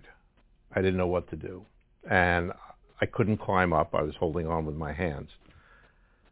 And I screamed out, "Help, help." I didn't know who I was calling to. I just said, "Help, help." And I heard a voice say, "Just let go."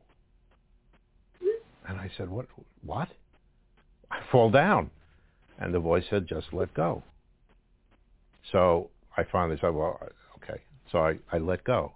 And the moment I let go, the entire landscape turned 90 degrees. And instead of hanging from a cliff, I was lying on the ground. And there was a man whose voice I had heard standing there. That was the man who said, "Just let go." I woke up and I was like, whoa, what was that? I didn't know what he meant by "just let go." I didn't know who it was. And then eventually, of course, I found out that, of course, the man was Jesus Christ and what I had to let go of. was all the baggage that was in my life that was preventing me, absolutely blocking me from even considering the idea of a God. And eventually I did let go of all of that. Wow. That's crazy. Was there another one? You mentioned...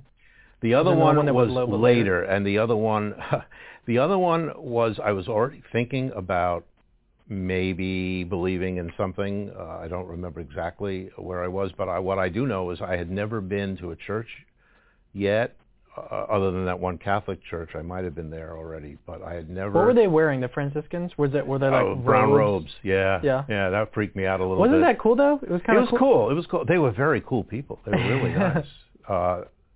Like the little rope? Yeah, little rope. Yeah, I thought that was weird. Did they like shave their heads? I don't remember that. They might have. Yeah, I don't remember. Catholics, man, Catholics. Yeah, well. So that's another story. Yeah. So tell me about the experience. So I had not yet read the gospel. That's definite. So I had the dream that I was walking around the garden trying to get in, a walled garden. And I couldn't get in. It was very steep walls, and I kept trying to climb up, and I found vines and little things, but I couldn't get to the top. And I got really frustrated, and I kept going around. And then I saw a man, and he said, "What's the matter with you?" And I said, I want to get in, and I can't climb over. He said, "Well, then use the door. There it is."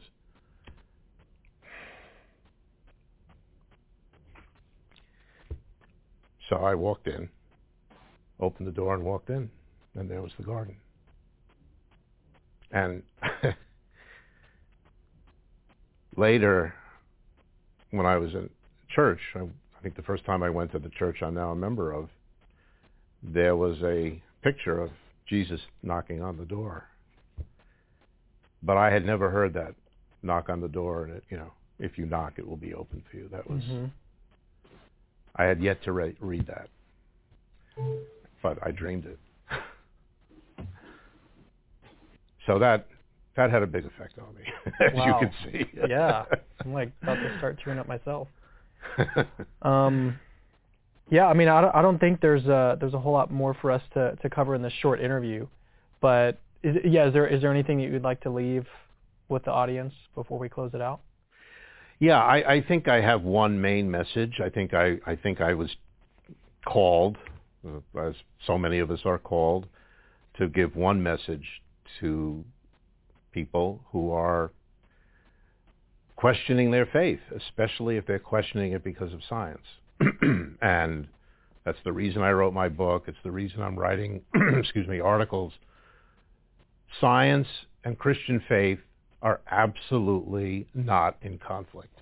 I understand that people growing up in faith occasionally will lose it for various reasons, but one of those reasons should never be science, okay? Because science is not anti-Christian.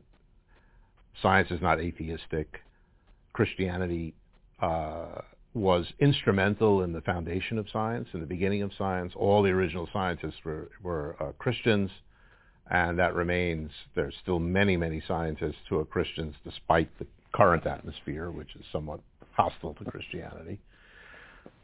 But my prediction is, what I see now happening is that atheists are beginning to deny the reality of science. You find atheists saying, no, the universe didn't have a beginning, it's been there forever. No. They say the DNA is not a code, there's no genetic code, it's not a real code. Wrong. And the reason, these are not scientists necessarily, but they're atheists who think they are seeing this from various people. And the reason they're attacking scientific facts, because they are, is because the scientific facts are pointing more and more to what they don't want to accept, which is that this world has a creator. And everything we see is part of the creation, including ourselves. So if you are being told that you have to choose between science and your Christian faith, reject that. Whoever told you that is wrong. It's not true.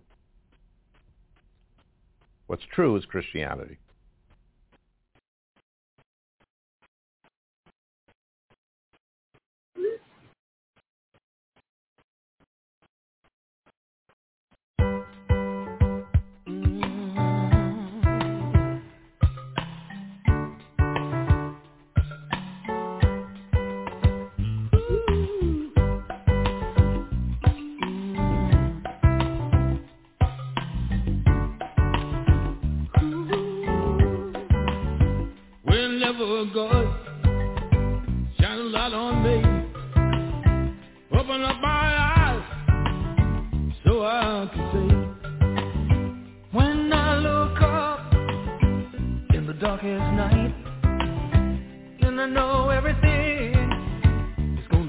alright.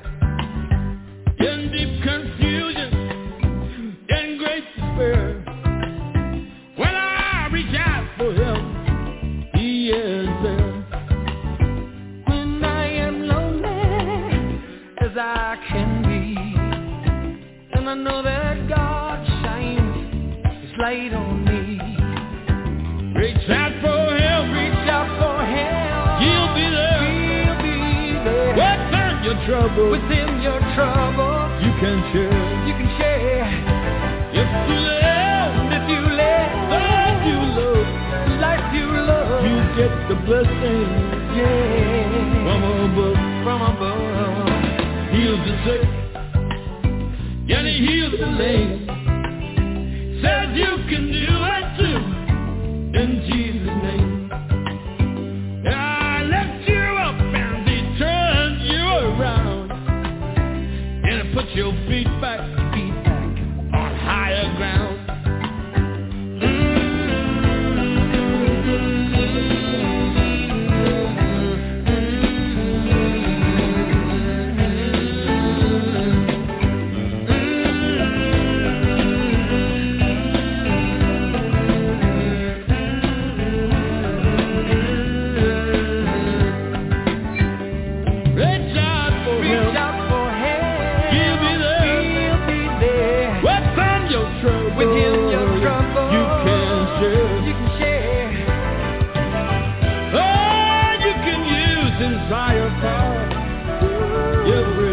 Every day, yeah, any hour, heals the sick, He heals the lame, and He says you can heal them too in Jesus' name. He lifts you up and He turns you around, puts your feet back on, your feet higher ground, higher ground.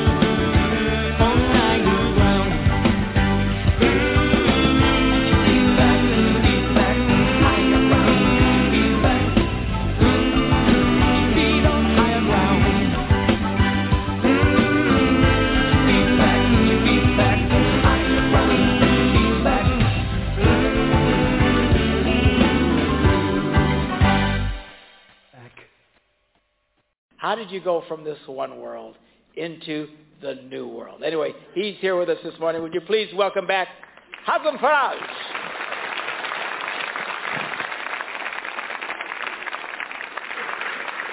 Good morning. Good morning. Are y'all awake? I've had my coffee. I've had one church service. So I'm good to go. I am so sorry. I am so sorry. This is the wrong one.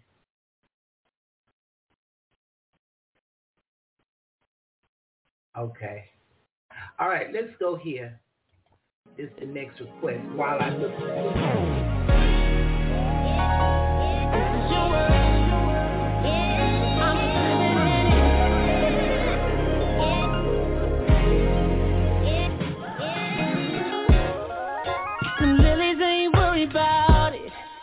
and the birds ain't chirping about it.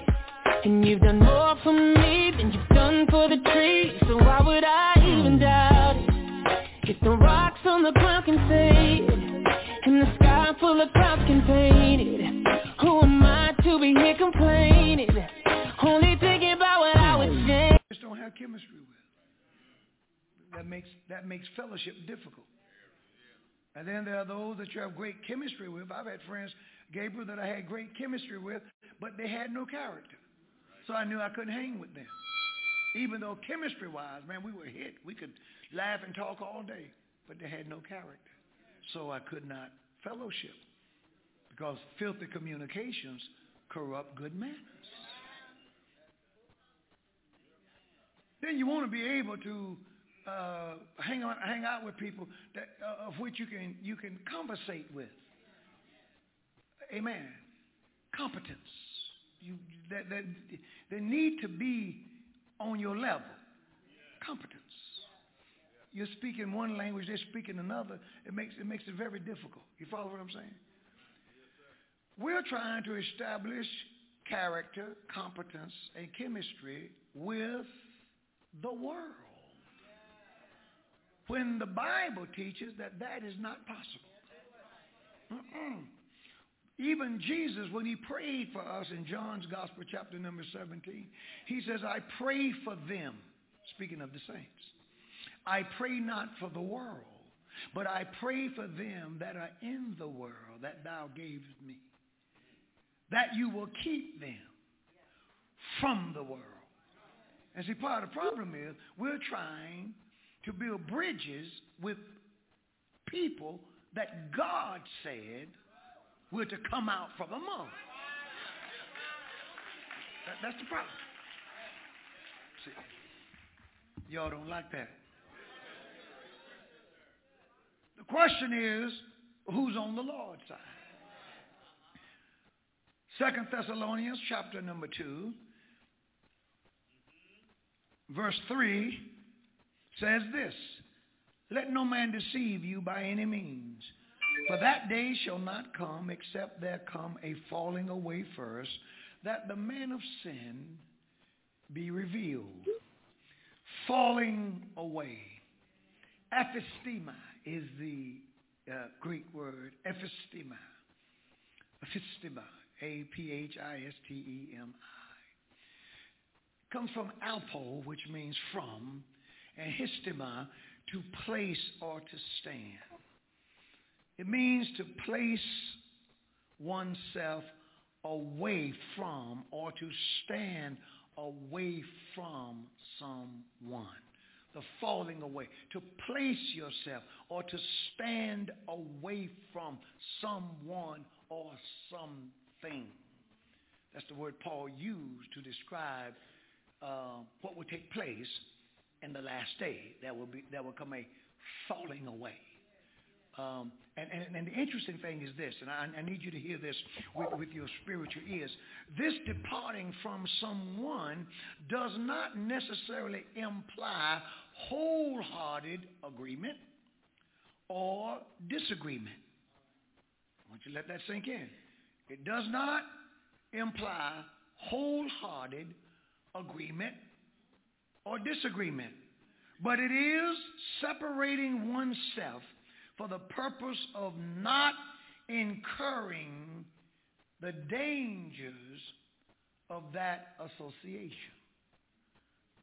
Put it in layman's terms. It doesn't mean that people will altogether leave the church. It doesn't mean that people will stop attending the convocation or the workers' meeting. It doesn't mean that people won't hold national offices. People won't be bishops. It doesn't mean that the churches will empty. But here's what it does mean. It means when areas of holiness brings danger or persecution or trial, then you separate yourself from that part. Now you're still claiming to be saved. Still got your chain. Still have your title. You're still in the church. But you ain't going to touch this. Because if I touch this, then persecution will come my way. Because they're telling me that I can't touch this. Even though the this is wrong. I'm not leaving altogether. I'm going to still pay my reports. I'm going to still show up, and I'll keep my position. And I'm still in the body of Christ. But as far as this thing,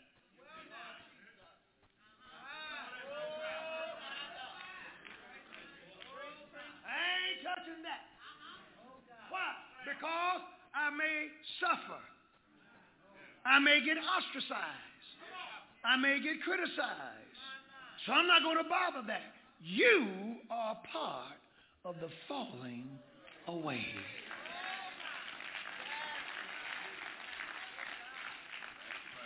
Oh, the falling away doesn't imply that people will leave the church and become agnostics or atheists.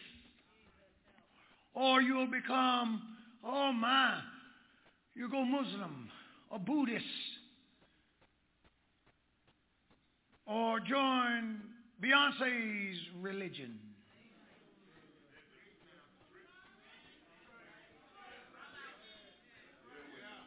But it means that from within the church, you stay away from any subject that might bring fire on you.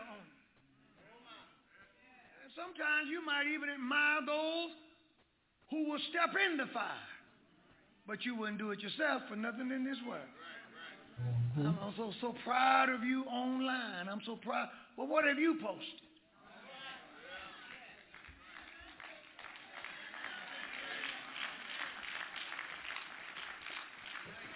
That's the thing. Oh, he's so brave. And all that courage. Where's yours? Because there ain't but one Holy Ghost. And everybody who gets filled with the Holy Ghost gets filled with the same Holy Ghost.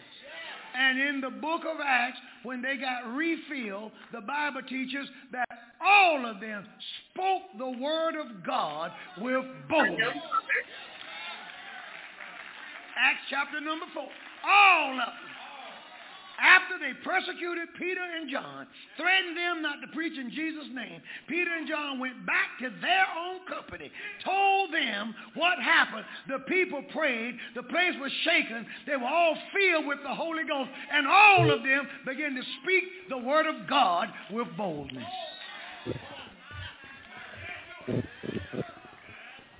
Not just one or two, but all of them. Somebody ain't got the Holy Ghost. Amen.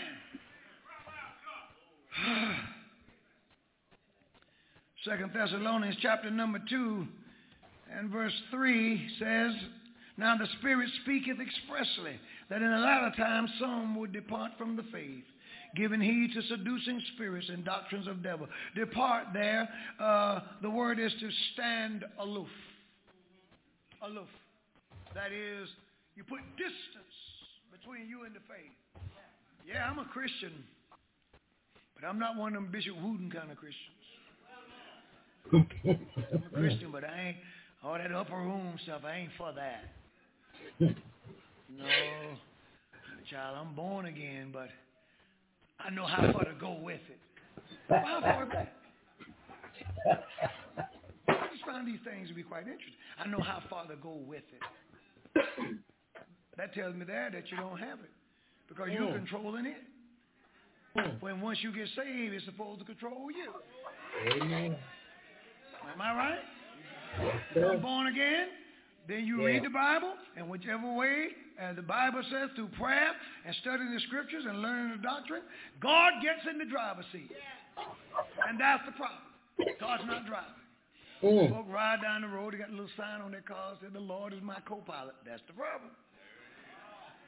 That's the problem. Might want to make him the pilot.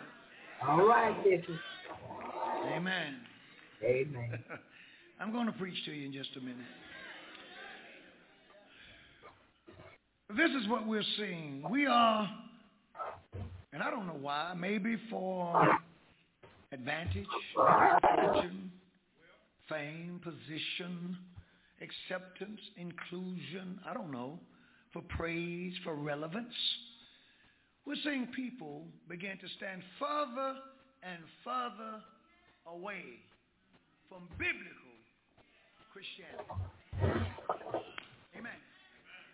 Anytime you see Christians bemoaning the overturning of Roe v. Wade,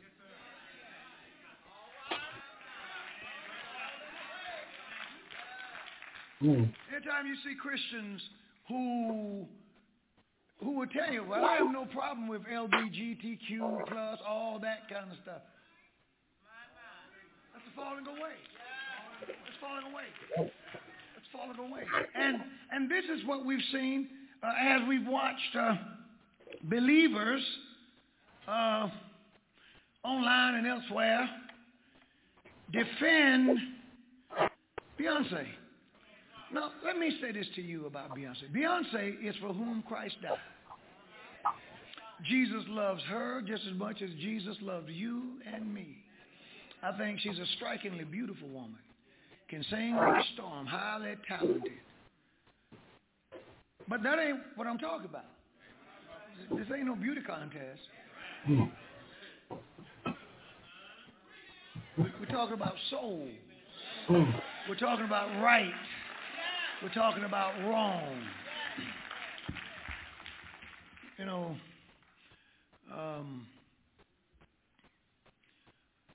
some guy said, well, where did you get the idea that she sold her soul to the devil? Well, her. Now, I could be wrong, but if you want to know where I got the idea, I got it from her. She's the one talking about performing and doing things, and she's summoning someone from the dead. And Shasha, this thing takes over her. Sasha Fierce takes over. She said that. I didn't say it. She's the one who talks about levitating. Do you know how much power you got to have with Satan to levitate?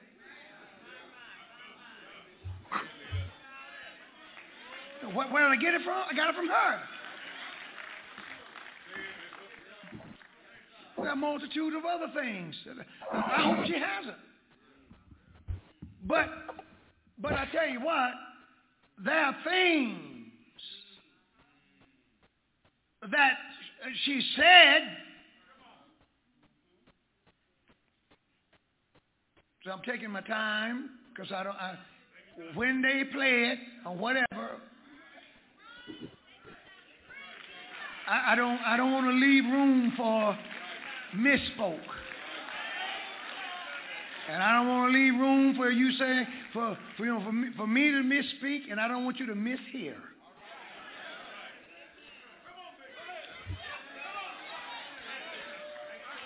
Now, for those believers out there, I'm not going to judge anybody's heart, but for those believers out there who defend her, she wrote in her poem, Denial. She wrote this. Now, Denial is a poem that was written, she's trying to find out whether or not her lover, husband, whomever, I don't know, is cheating on her. And she said, but still inside me, coiled deep, was the need to know, are you cheating? Are you cheating on me? So, and I guess it was denied. So hence the name of the poem, Denial. All right? She said this in the poem. I crossed myself in thought. I saw the devil. I grew thickened skin on my feet. I bathed in bleach and plugged my menses Menses Monthly with the pages of the Holy Book.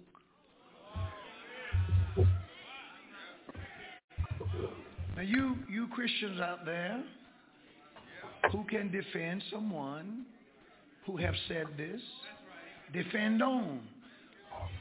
But I don't believe a regular woman, she don't have to be saved. I just don't believe a regular woman, something like that would even cross your mind to do with the Bible. No regular. She ain't got to be no church mother. You have to be saved, sanctified, filled with the Holy Ghost. Don't have to be a missionary. You don't need to be capped. Amen. You don't need to be a prophetess or anything like that. Just regular.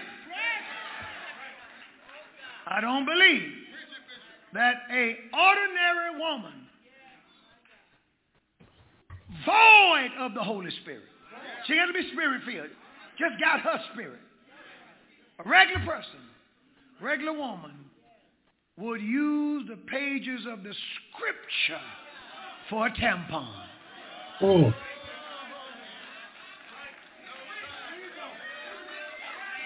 Now y'all say leave her alone. Do you leave that alone? Mm.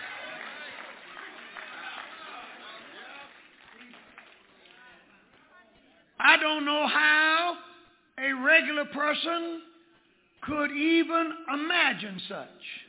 See, that's that demon stuff.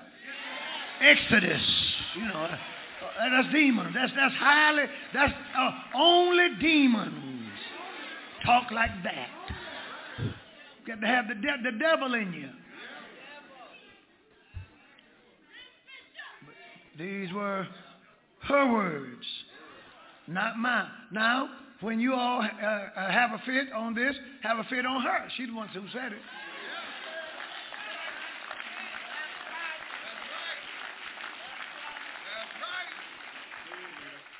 And in this poem, she acknowledges. She calls it the Holy Book. I'll tell you what I'm waiting for. That ain't gonna. That will never happen. Write that about the Quran. Yeah. Say that. Say that. It's not going to happen. You know why it's not going to happen? Because in Islam, they got something that we don't seem to have in Christianity. They got men. They got people with backbone who won't take something like that lying down. They'll say something. I guarantee you would never get a Muslim online to defend such. But Christians, oh, us, we saved, sanctified, and filled with the Holy Ghost. See, to me, those words don't mean what they used to. We just take anything. Do you not know that the disabled community is stronger than the Church of God in Christ? The disabled community is stronger than the modern day Christian. See, because now this happened 2 weeks ago. Beyonce's representative have confirmed the S word will be removed from heated. Earlier today, 1st of August, disability activists publicly called the singer out for using the S word.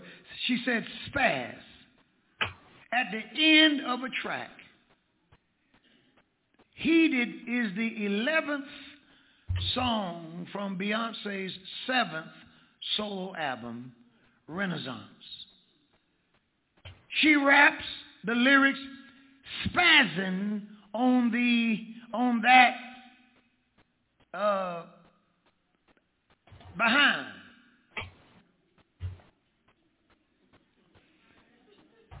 Spaz that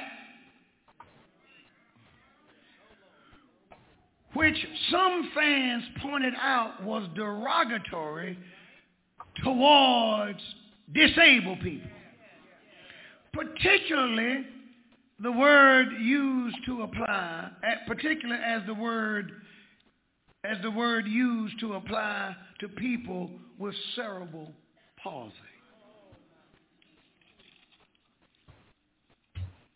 A member of her team says, the word not intentionally used in a harmful way will be replaced. The disabled community. The disabled community. But the church, all online. I'm getting instructed from sisters. Praise the Lord. All these people. See, y'all mess with the wrong preacher. See, I'm already dead. I'm crucified with Christ. Nevertheless I live, yet not I, but Christ who lives in me. I don't desire your approval, your friendship, your camaraderie, anything. I'm serving to hear him say one day, well done, thy good and faithful servant. Now, apart from that, I hope you get saved. Then we can, we'll have something in common. You need to get saved, but if you don't, you're going to hell. I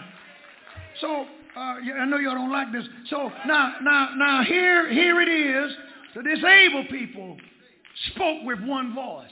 Now, will you tell me why the church is divided on this?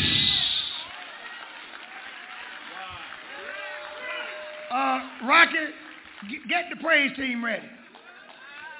Get them ready. Get them ready, Rocky. What you're getting them ready for, I'll tell you in a minute.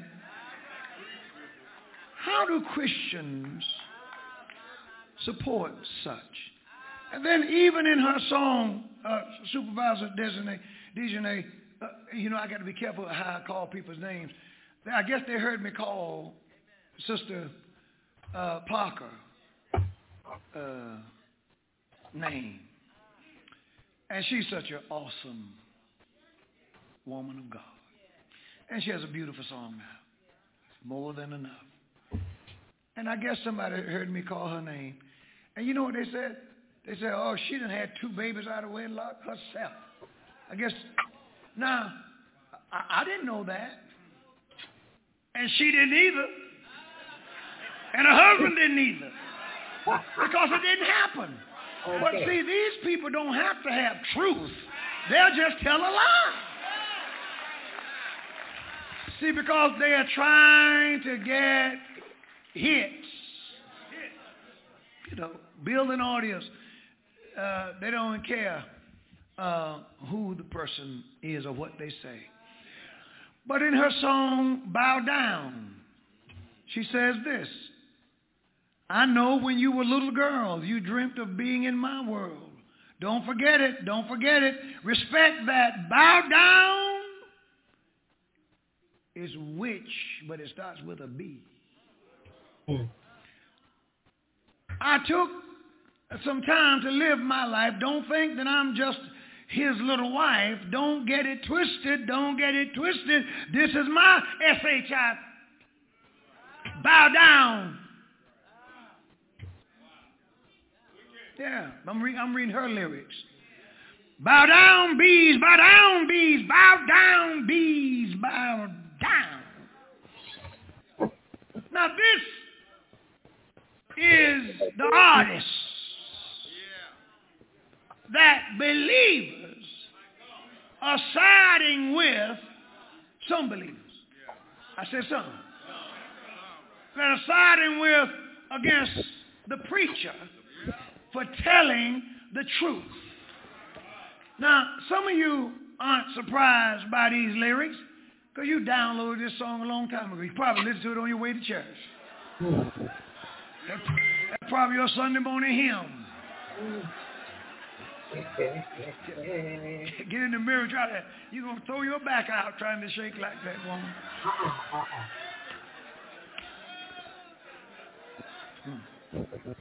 But who could defend such? Who could defend such? She needs prayer. Jesus loves her. Jesus died for her. God loves her. But she needs to be born again. And she's wrong. And then of all groups, why jump on the church? See, why wouldn't say that? Now, the people who question me, I wonder why did Beyonce say that? The question don't start with me. No, it don't start with me. I'm responding to what was said. Had it been named World Girl, Club Girl, Track Girl, Party Girls, I would have never known it was me. But when they said Church Girl, because I'm in the church. I'm in the church. And I love the church girls. Now, what are you saying about church girls? See, she did that. All these people, look, none of y'all, it doesn't matter to me. She did that. So church girl, you're going to jump on the church girls. Now, I just so happen to have the lyrics. And so I'm not going to read the whole thing because I got to finish this sermon. But, you know, people want to know. And see, part of the problem, do y'all want to know what part of the problem that the world had with that clip that they put out there? It wasn't just what I said. It was your reaction. They were stunned to hear all them sanctified folk cheering me on, saying amen.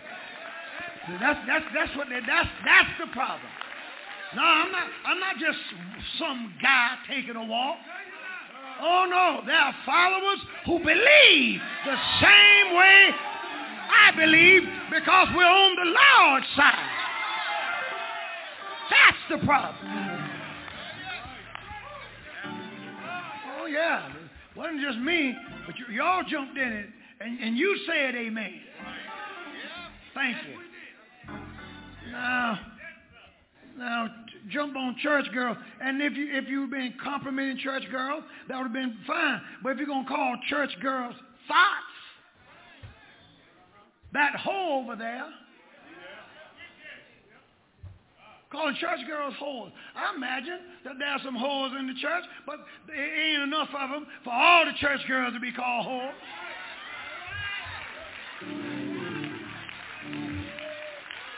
And we don't need anybody trying to glorify it and sing about it and market it to our girls. Got enough problems as it is. We don't need her help destroying the church. I don't know why all bishops aren't speaking up. I don't know why all pastors aren't speaking up. And I'm not talking about something that, you know, people can loosely interpret as being, you speak, but you speak from a safe place. No, Jesus said, launch out into the deep. The Bible says, cry loud and spare not. Preachers, bishops, supervisors, district missionaries, mothers, fathers, all who name the name of Christ.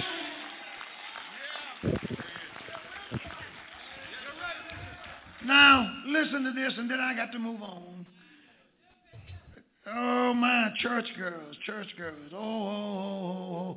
I've been up, I've been down. Feel like I've moved mountains. Got friends that cried fountains. Oh, I'm warning everybody. As soon as I get to this party, I'm going to let go of this body. I'm going to love me. Nobody can judge me. I was born free. Drop it like a thotty. Drop it like a thotty. Drop it like that hole over there. So that ain't the way to praise God. That's not a church move. That's not a church move. That's not a worship posture. I said, now pop it like a 30, pop it like a 30, you bad. Me say, now drop it like a 30, drop it like a 30, you bad. Church girls acting loose, bad girls acting snotty, you bad. Let it go, girl. Let it go, girl, let it go. So she's talking to the girls. Talking to the church girls. This ain't a church mother talking to the church girls. It's not a missionary talking to the church girl. It's not a prophetess talking to the church girls. It's not a mother. Well, she's a mother. But it's not a church mother talking to the church girls. And you mothers who have daughters, do you want somebody to tell your daughter to act like a thotty? Do you want your daughter to act like a hoe? Is that the message? And can black folk, can we afford messages like this?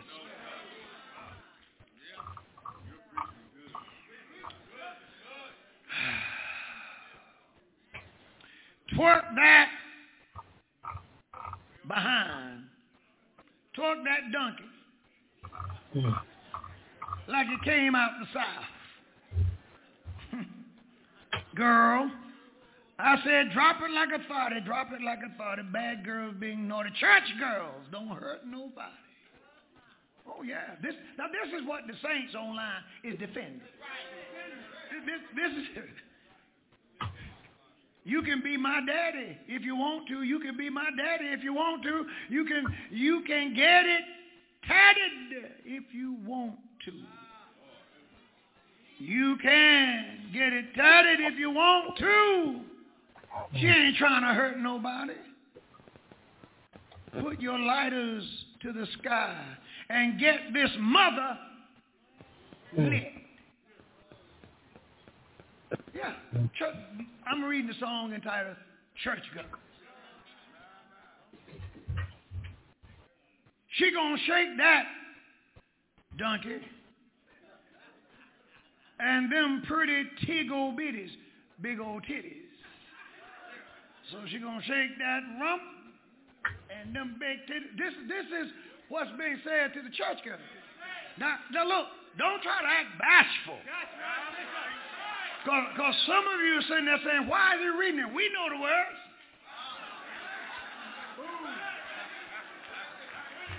And see, that's part of the problem. That's part of the problem. Part of the problem. Amen. And I can imagine what they're saying online. I don't care what you say. Just keep watching. I'm right. And these aren't my words. I didn't write this. So get your racks up. Word, get your math up. Huh? I'm going to back it up. Back it up. Back it up. Back it up. I'm going to bust it. I'm going to bust it. I'm going to bust it. I'm going to bust it. Back it up. Oh, that's when you back your behind up. You're exposing it, your vagina, and everything else while you dance. The name of this song is Church Girl.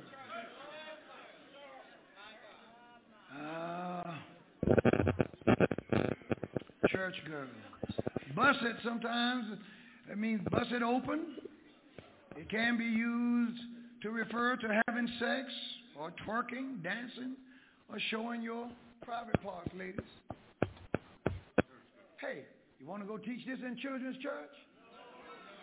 Since the name of the church girl, don't you think we ought to teach our little babies this? Oh my, don't you want your grandchildren to learn this? After all, the person who sang this to the church girls is 40 years old. And married. Thank you. With children. So what you going to say to your children when they ask, Mom, why will you write this at 40? We could understand 15. Wouldn't have been right. We could understand 20. But, most times a person get 40. You come to age. By the time you get 40, you have to keep your hair colored. Things changing. You expect a degree of maturity. And at 40, I'm a bust it. Yeah. I see them gray sheets. I see a blank check. I see them gray sheets. Yeah, I can see you're aroused. Talking to the man. But you can be aroused all you want to, but you better show me that check. Because you ain't getting none of this without a check. Got to pay. This is part of church girls. I'm finally on the other side. I finally found the urge to smile. Swimming through the oceans of tears we cried. Tears we've cried. You know you. Here's what she said to the person, because you know she says, I'm on the other side. And the lyric says, tears we cried. Tears we've cried. Then the next line is singular. You know you got to go to church in the morning.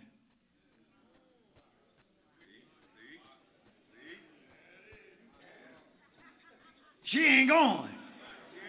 You got to go to church in the morning. But you're doing God's work.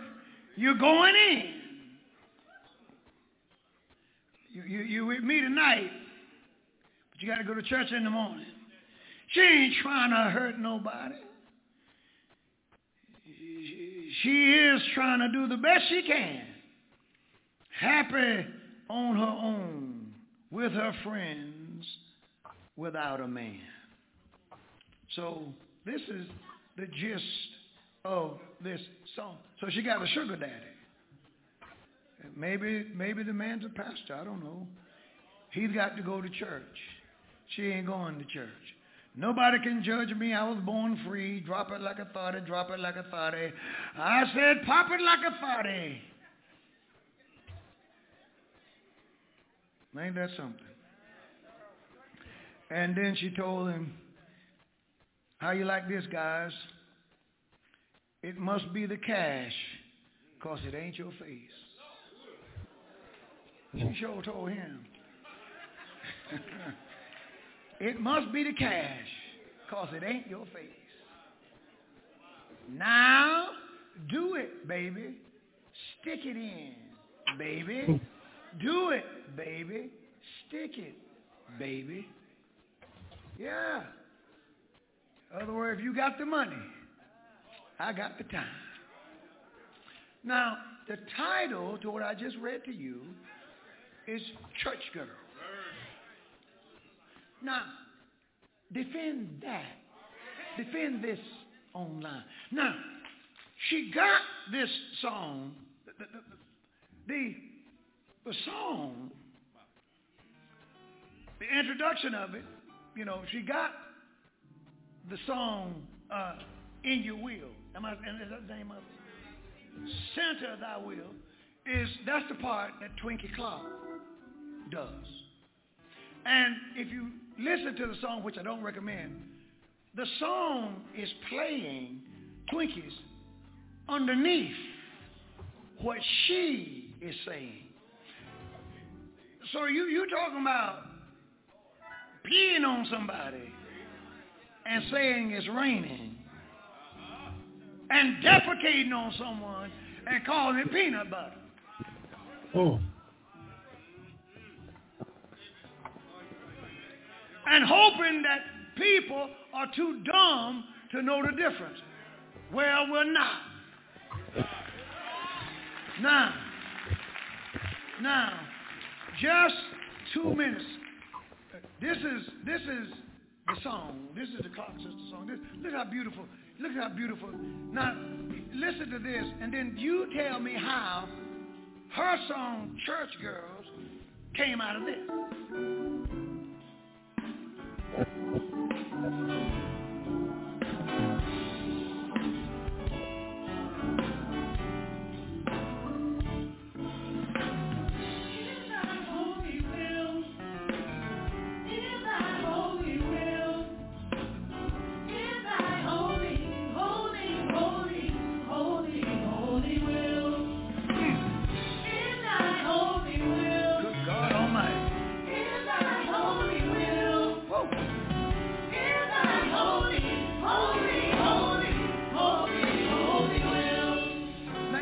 beautiful? Isn't that beautiful? Isn't that majestic? It moves you. It ushers you into the presence of God. How in the world did you get this out of that? And how do believers defend this?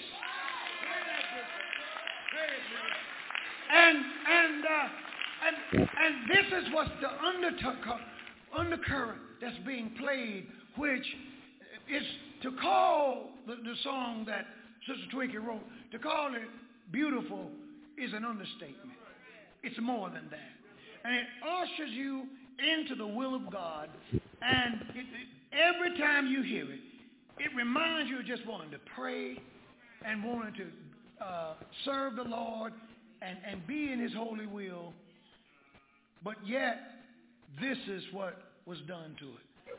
I pray to God that everybody who has a voice denounce this. It's wrong. It's wrong. It's wrong. And I don't know if her intentions were not spoken. I don't know if she fooled them or whatever the case may be. But if you go out and you get the song and you play Twinkie's song. See, Twinkie Clark helped keep me saved. See, I don't have a battle with them. Presiding Bishop J. Drew Shield is my bishop. He's the leader of this church. Twinkie is so awesome that she don't even need a last name. She's up there with Jordan. Praise the Lord. And some of the others. Brady. I guess you all say Beyonce.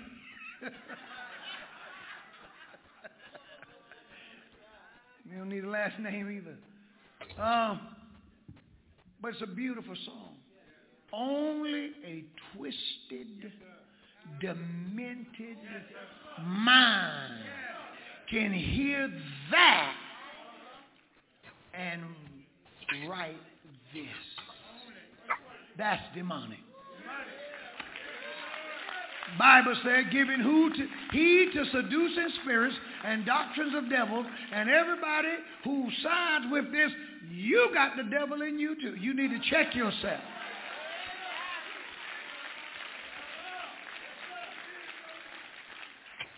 You can't just do anything. You can't just do anything. So here we are. Asking the question that Moses asked.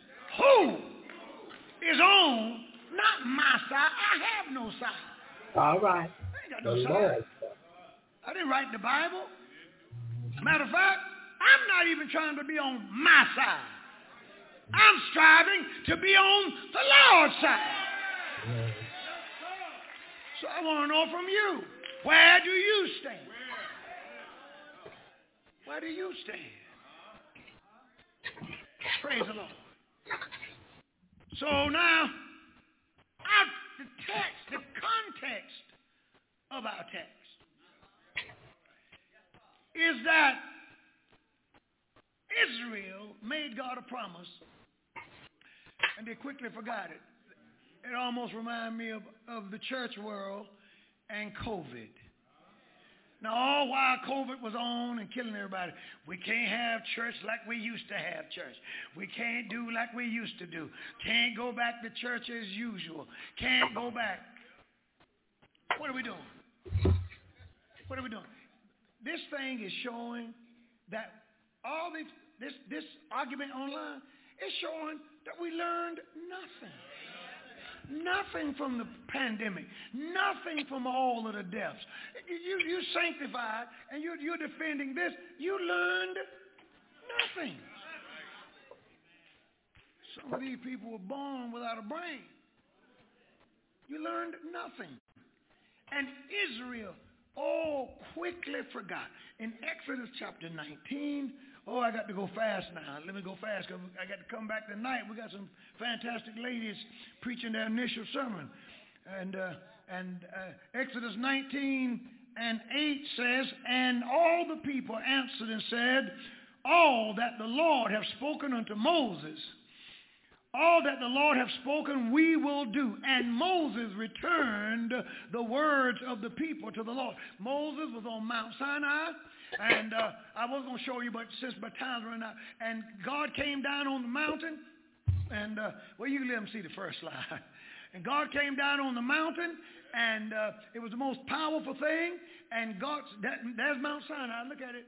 Praise the Lord. Put it in the middle so I can see it like we saw it at the 8 o'clock. I want to see how big it is. See, isn't that beautiful? Look at that. Now, Mount Sinai, the top of that mountain is dark like that today. You know why? That's the mountain that God came down on. That's the mountain that Moses was called up in. As a matter of fact, the people who discovered Mount Sinai heard me preaching about Mount Sinai and sent me video footage and different things of their making that discovery. And they said they were glad because, you know, there was a dispute as to where the actual Mount Sinai location was. Some put it on the Sinai Peninsula, which is not where that actual one was. It's Saudi Arabia. And it was fenced off. And to this day, where the glory of God came down upon that mountain, the top of that mountain is dark today. And that's the only mountain on earth like that. What a mighty God. And he called Moses up into the mountain. And when God spoke to Moses, the people said, tell God that whatever he say, we will do. So now we find in Exodus chapter 32, verse 1, and when the people saw that Moses delayed to come down the mount, the people gathered themselves together unto Aaron, a weak leader, unto Aaron, and said unto him, up, make us gods, which shall go before us. For as for this Moses, the man that brought us up out of the land of Egypt, we wot, that is, we know not what is become of him, which is not the truth. Because they know where Moses was. Because according to chapter 24 and verse 14, God called Moses back up into the mountain. And Moses was going to be there for 40 days and 40 nights. He didn't eat for 40 days and 40 nights. God was dealing with him, giving him the law, giving him the word. And he was up there with God. And an interesting little side note is that between Exodus chapter 31 and verse 18, which says, and he gave unto Moses, and when he had made an end of communing with him on Mount Sinai, 2 tables of the testimony, tables of stone, written with the finger of God. Between that verse in chapter 32 and verse 1, and when the people saw that Moses delayed to come down out of the mount, the people gathered themselves together unto Aaron and said, we don't know where Moses is. 24 hours passed between Exodus 31 and 18 and Exodus 32 and 1. Had they just waited one more day. One more day, Moses would have been back. That's just like the devil. He'll tell you that your time is up. He'll give you a false sense of urgency. He'll tell you you've been waiting on the Lord and nothing is going to happen. Don't you listen to him.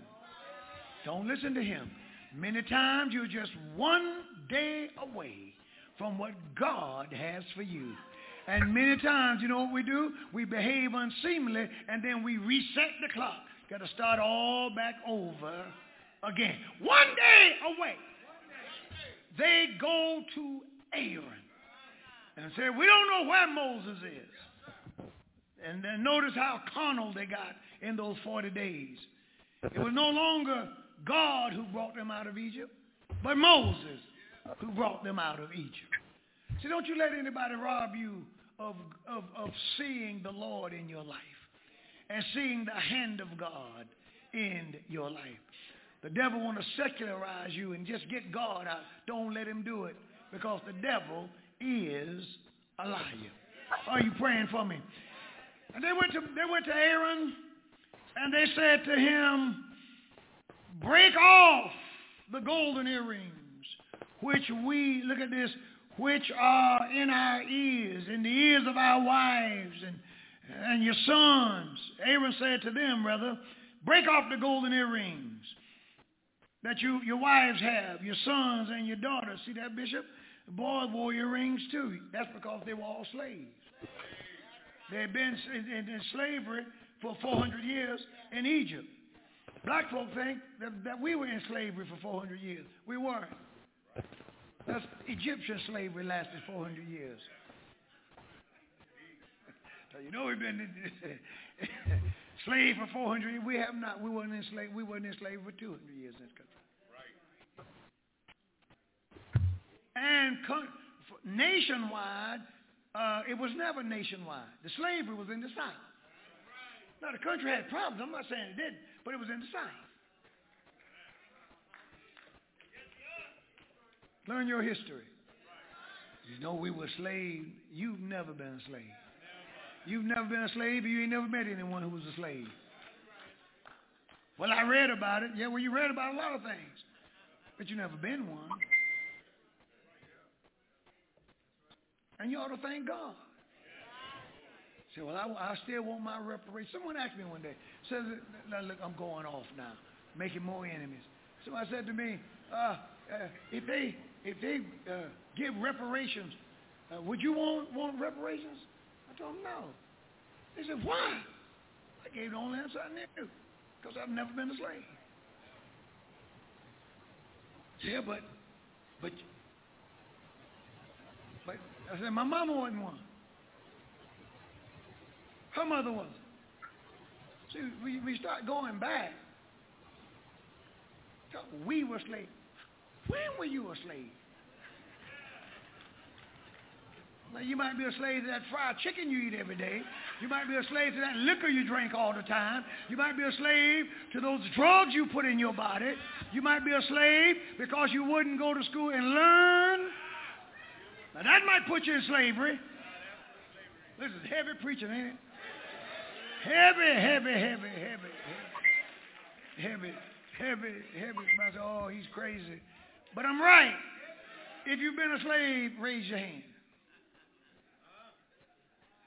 Amen. No, sir. So let me get back to this. So they had the earrings. Rocky, don't go far. We got to go because the saints are getting tired. They had the earrings, and they took them all out their ears. And while I'm at it, I do thank the Lord. I don't want to offend anybody. And this ain't this is just me. This ain't nothing. This is nothing. This is just my boast. Can I make my boast? And I don't, praise the Lord. I don't make this boast often. But I praise the Lord that on this big head, flanked by two big ears, they've never been pierced. And they never will. Not for those who have and the Lord brought you out. Thank God he brought you out. But I just like to boast on my never. Now notice that's the coldest reception I got today because I'm sitting in a church full of ex-ear piercers. Now don't you go get no glue and try to close that hole up. You're all right. You're all right with God. Maybe I shouldn't have even said it. Now I done made you mad. Now you sitting there with your hand on your ear. No. Don't mess with that. I'm just having some fun with you. But mine ain't never been pierced off. When I see my grandbabies, I always ask them, my grandboys, let me see your ears. Amen. I know that ain't going to happen, but I just like to just keep it before them because things are going on. I see little boys 2 and 3 years old. I mean, what the parents thinking about? But one, with a little earring in his ear. Come on now. Come on. At least let him make that choice. Come on. Don't do that to him. Already. Your little boy. You open him up to all kinds of spirits. In the Bible, when freedom was offered, I'm talking about the Bible now, and the Hebrew people refused freedom, an owl, an earring, a ring was put in their ear as a sign of voluntary bondage. It meant that you could have gone free, but you chose not to. Now there's the history of that right there.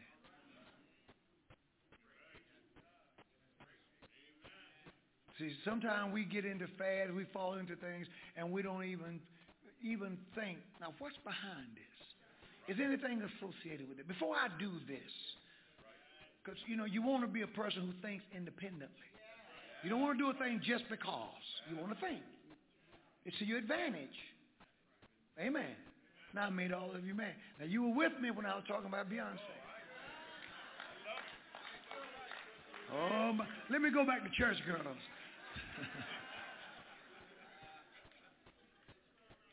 So they made this God. Come on, Rocky. And then they said something that punched God, the God of the Bible, in the stomach. How do you know it punched God in the stomach? Because he repeated it. They said in verse 4, the last clause, "These be thy gods, O Israel, which brought thee up out of the land of Egypt." Verse 8, now God is talking. God said, "They have sacrificed thereunto and said, These be thy gods, O Israel, that brought thee up out of the land of Egypt."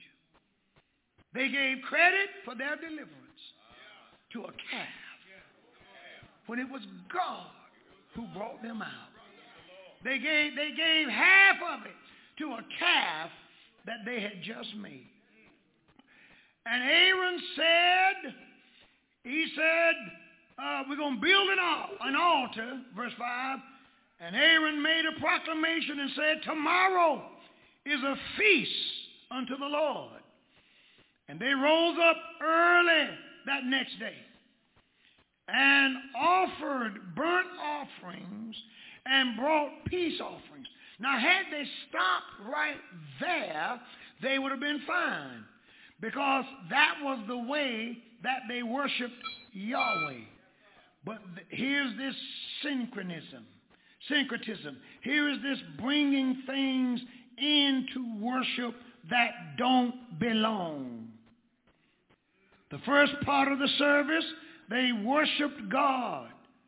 They offered him a burnt offering. They offered him peace offerings. But they didn't stop right there. Would have been good had a period been there, but there's a semicolon there. And the people sat down to eat and to drink and rose up to play. What happened here?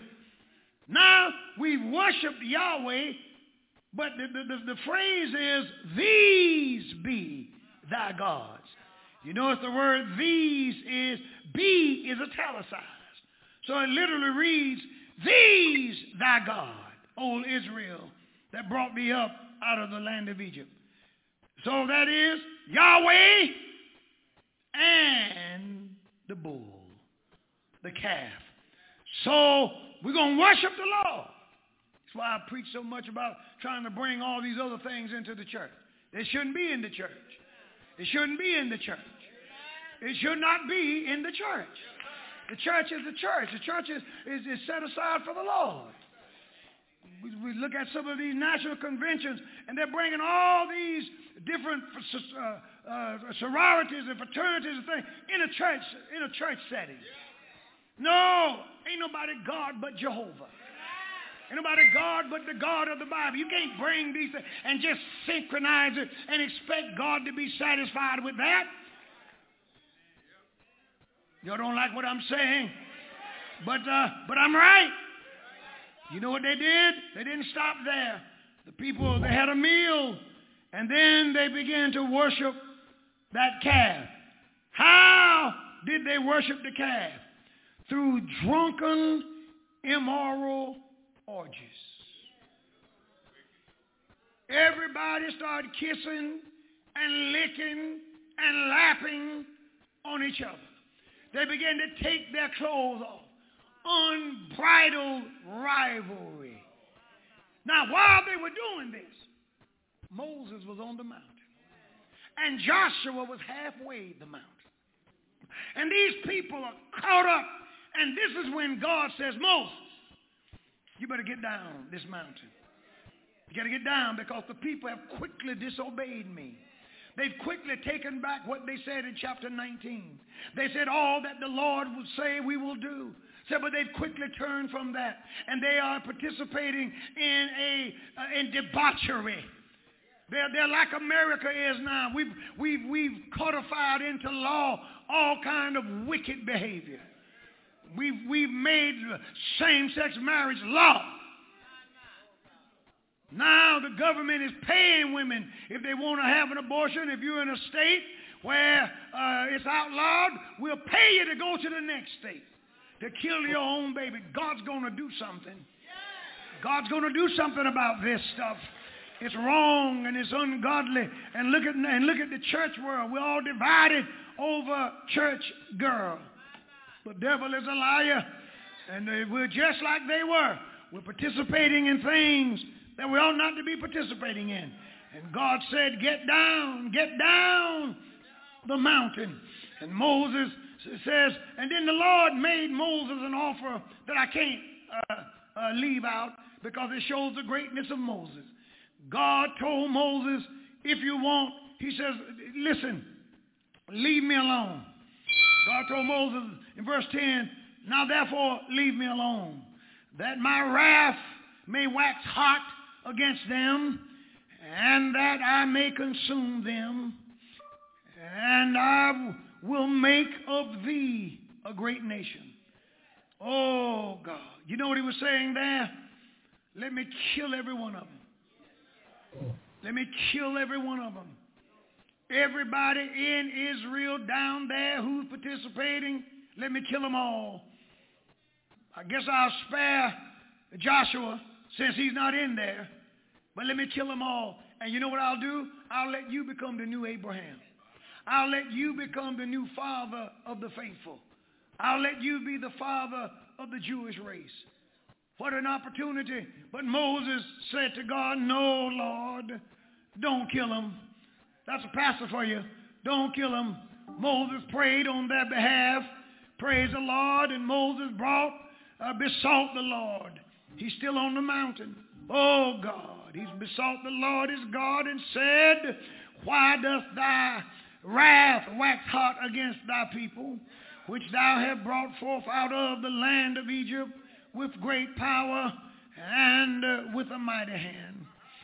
Wherefore should the Egyptians, say if you kill them, the Egyptians is going to say that for mischief you brought them out and slayed them in the mountains and consumed them because you weren't able to keep them. And the Bible, and then he said, please, God, verse 13, remember Abraham, Isaac, and Jacob. Remember Abraham, Isaac, and Israel, thy servants, whom thou swearest by thine own self, and you said that you would make of them a people, and you would multiply them as the stars of heaven. And because Moses prayed, God heard his prayer. And God changed, in verse 14, God changed his mind. And instead of destroying them, God said, now go down the mountain and straighten this stuff out. Moses began to go down the mountain. He had the tables of stone in his hand, written by the finger of God. And when he got halfway down, he ran into Joshua. Now, you know, Joshua turned out to be a mighty warrior. Joshua was a fighter. And it seemed like to me the fight was in him even before Moses passed. Before he became the leader of Israel, God made him a warrior. Because notice when Joshua heard the noise, Joshua thought it was the noise of war in the camp. Joshua said, it sounds like somebody's fighting, which would have been better than what it was. And Moses looked at him and said, no, I don't think it's the sound of mastery. And I don't believe it's the sound, oh God, of someone crying out for weakness. Moses said, it's the sound of singing, Joshua. And they went on down the mountain. And when they got to the camp, Moses was appalled by what he saw. He saw a new God. He saw a calf. And he looked out and saw people dancing. You know what they were doing? They were busting it. That's what they were doing. They were busting it. They were shaking their booties. They were doing the church girl dance. That's what they were doing. They were jingling their breasts. They were acting like a 40. Oh, yes, they were. He saw them dancing. He saw them. And Moses, he wasn't like those people online. Moses got angry. Moses got hot. And he took the table.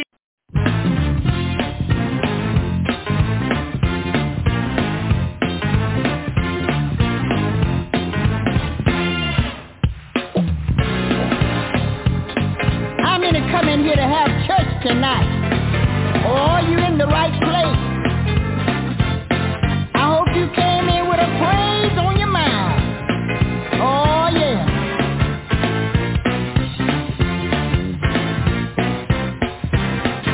When there's a praising and a praise, you can usher in the spirit and remove the devil. God will open up a window and the blessing he'll pour out. And there's a praise in the temple. When there's a praise and a praise, you can usher in the spirit. Yeah, yes, sir. God will open up the windows when there's a praise in the temple.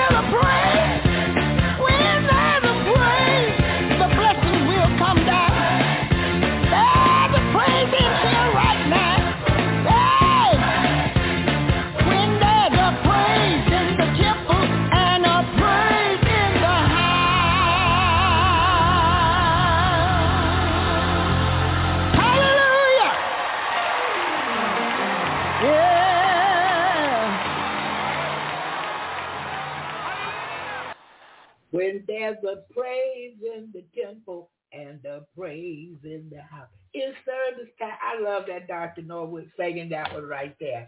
But we're out of time this morning, and we thank God for the message of the day and the different testimonies.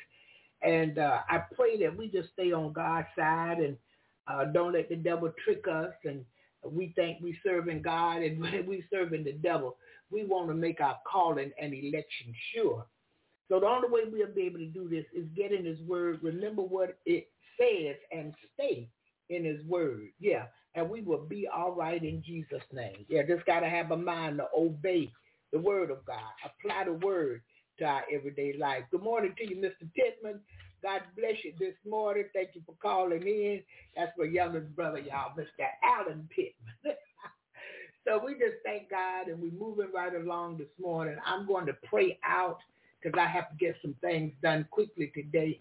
And we pray the Lord bring us back Monday morning, 7 a.m. Eastern Standard Time, for another episode of Jesus in the Morning. Have a blessed weekend. I speak the blessings of Almighty God upon you this weekend, starting September the 2nd, 2007. 2022, in Jesus' name. I don't know why I was looking at a 7, but let's pray out. Father God, we thank you. Thank you for all that's been said and done. And Father, as we depart this weekend, lead and guide us in the right path for your name's sake. Father, remind us of your word and remind us that you sleep nor slumber. Your eyes are in every place. You're beholding the evil and the good. And we need you today, Lord. We can't make it without you. For without you, we can do nothing. Cover us with your blood, the blood of Jesus. Loose your protecting angels to stand watch, to shield and protect us. Keep us from all hurt, harm, or danger. And Father, let this mind be in us this weekend that was also in Christ Jesus.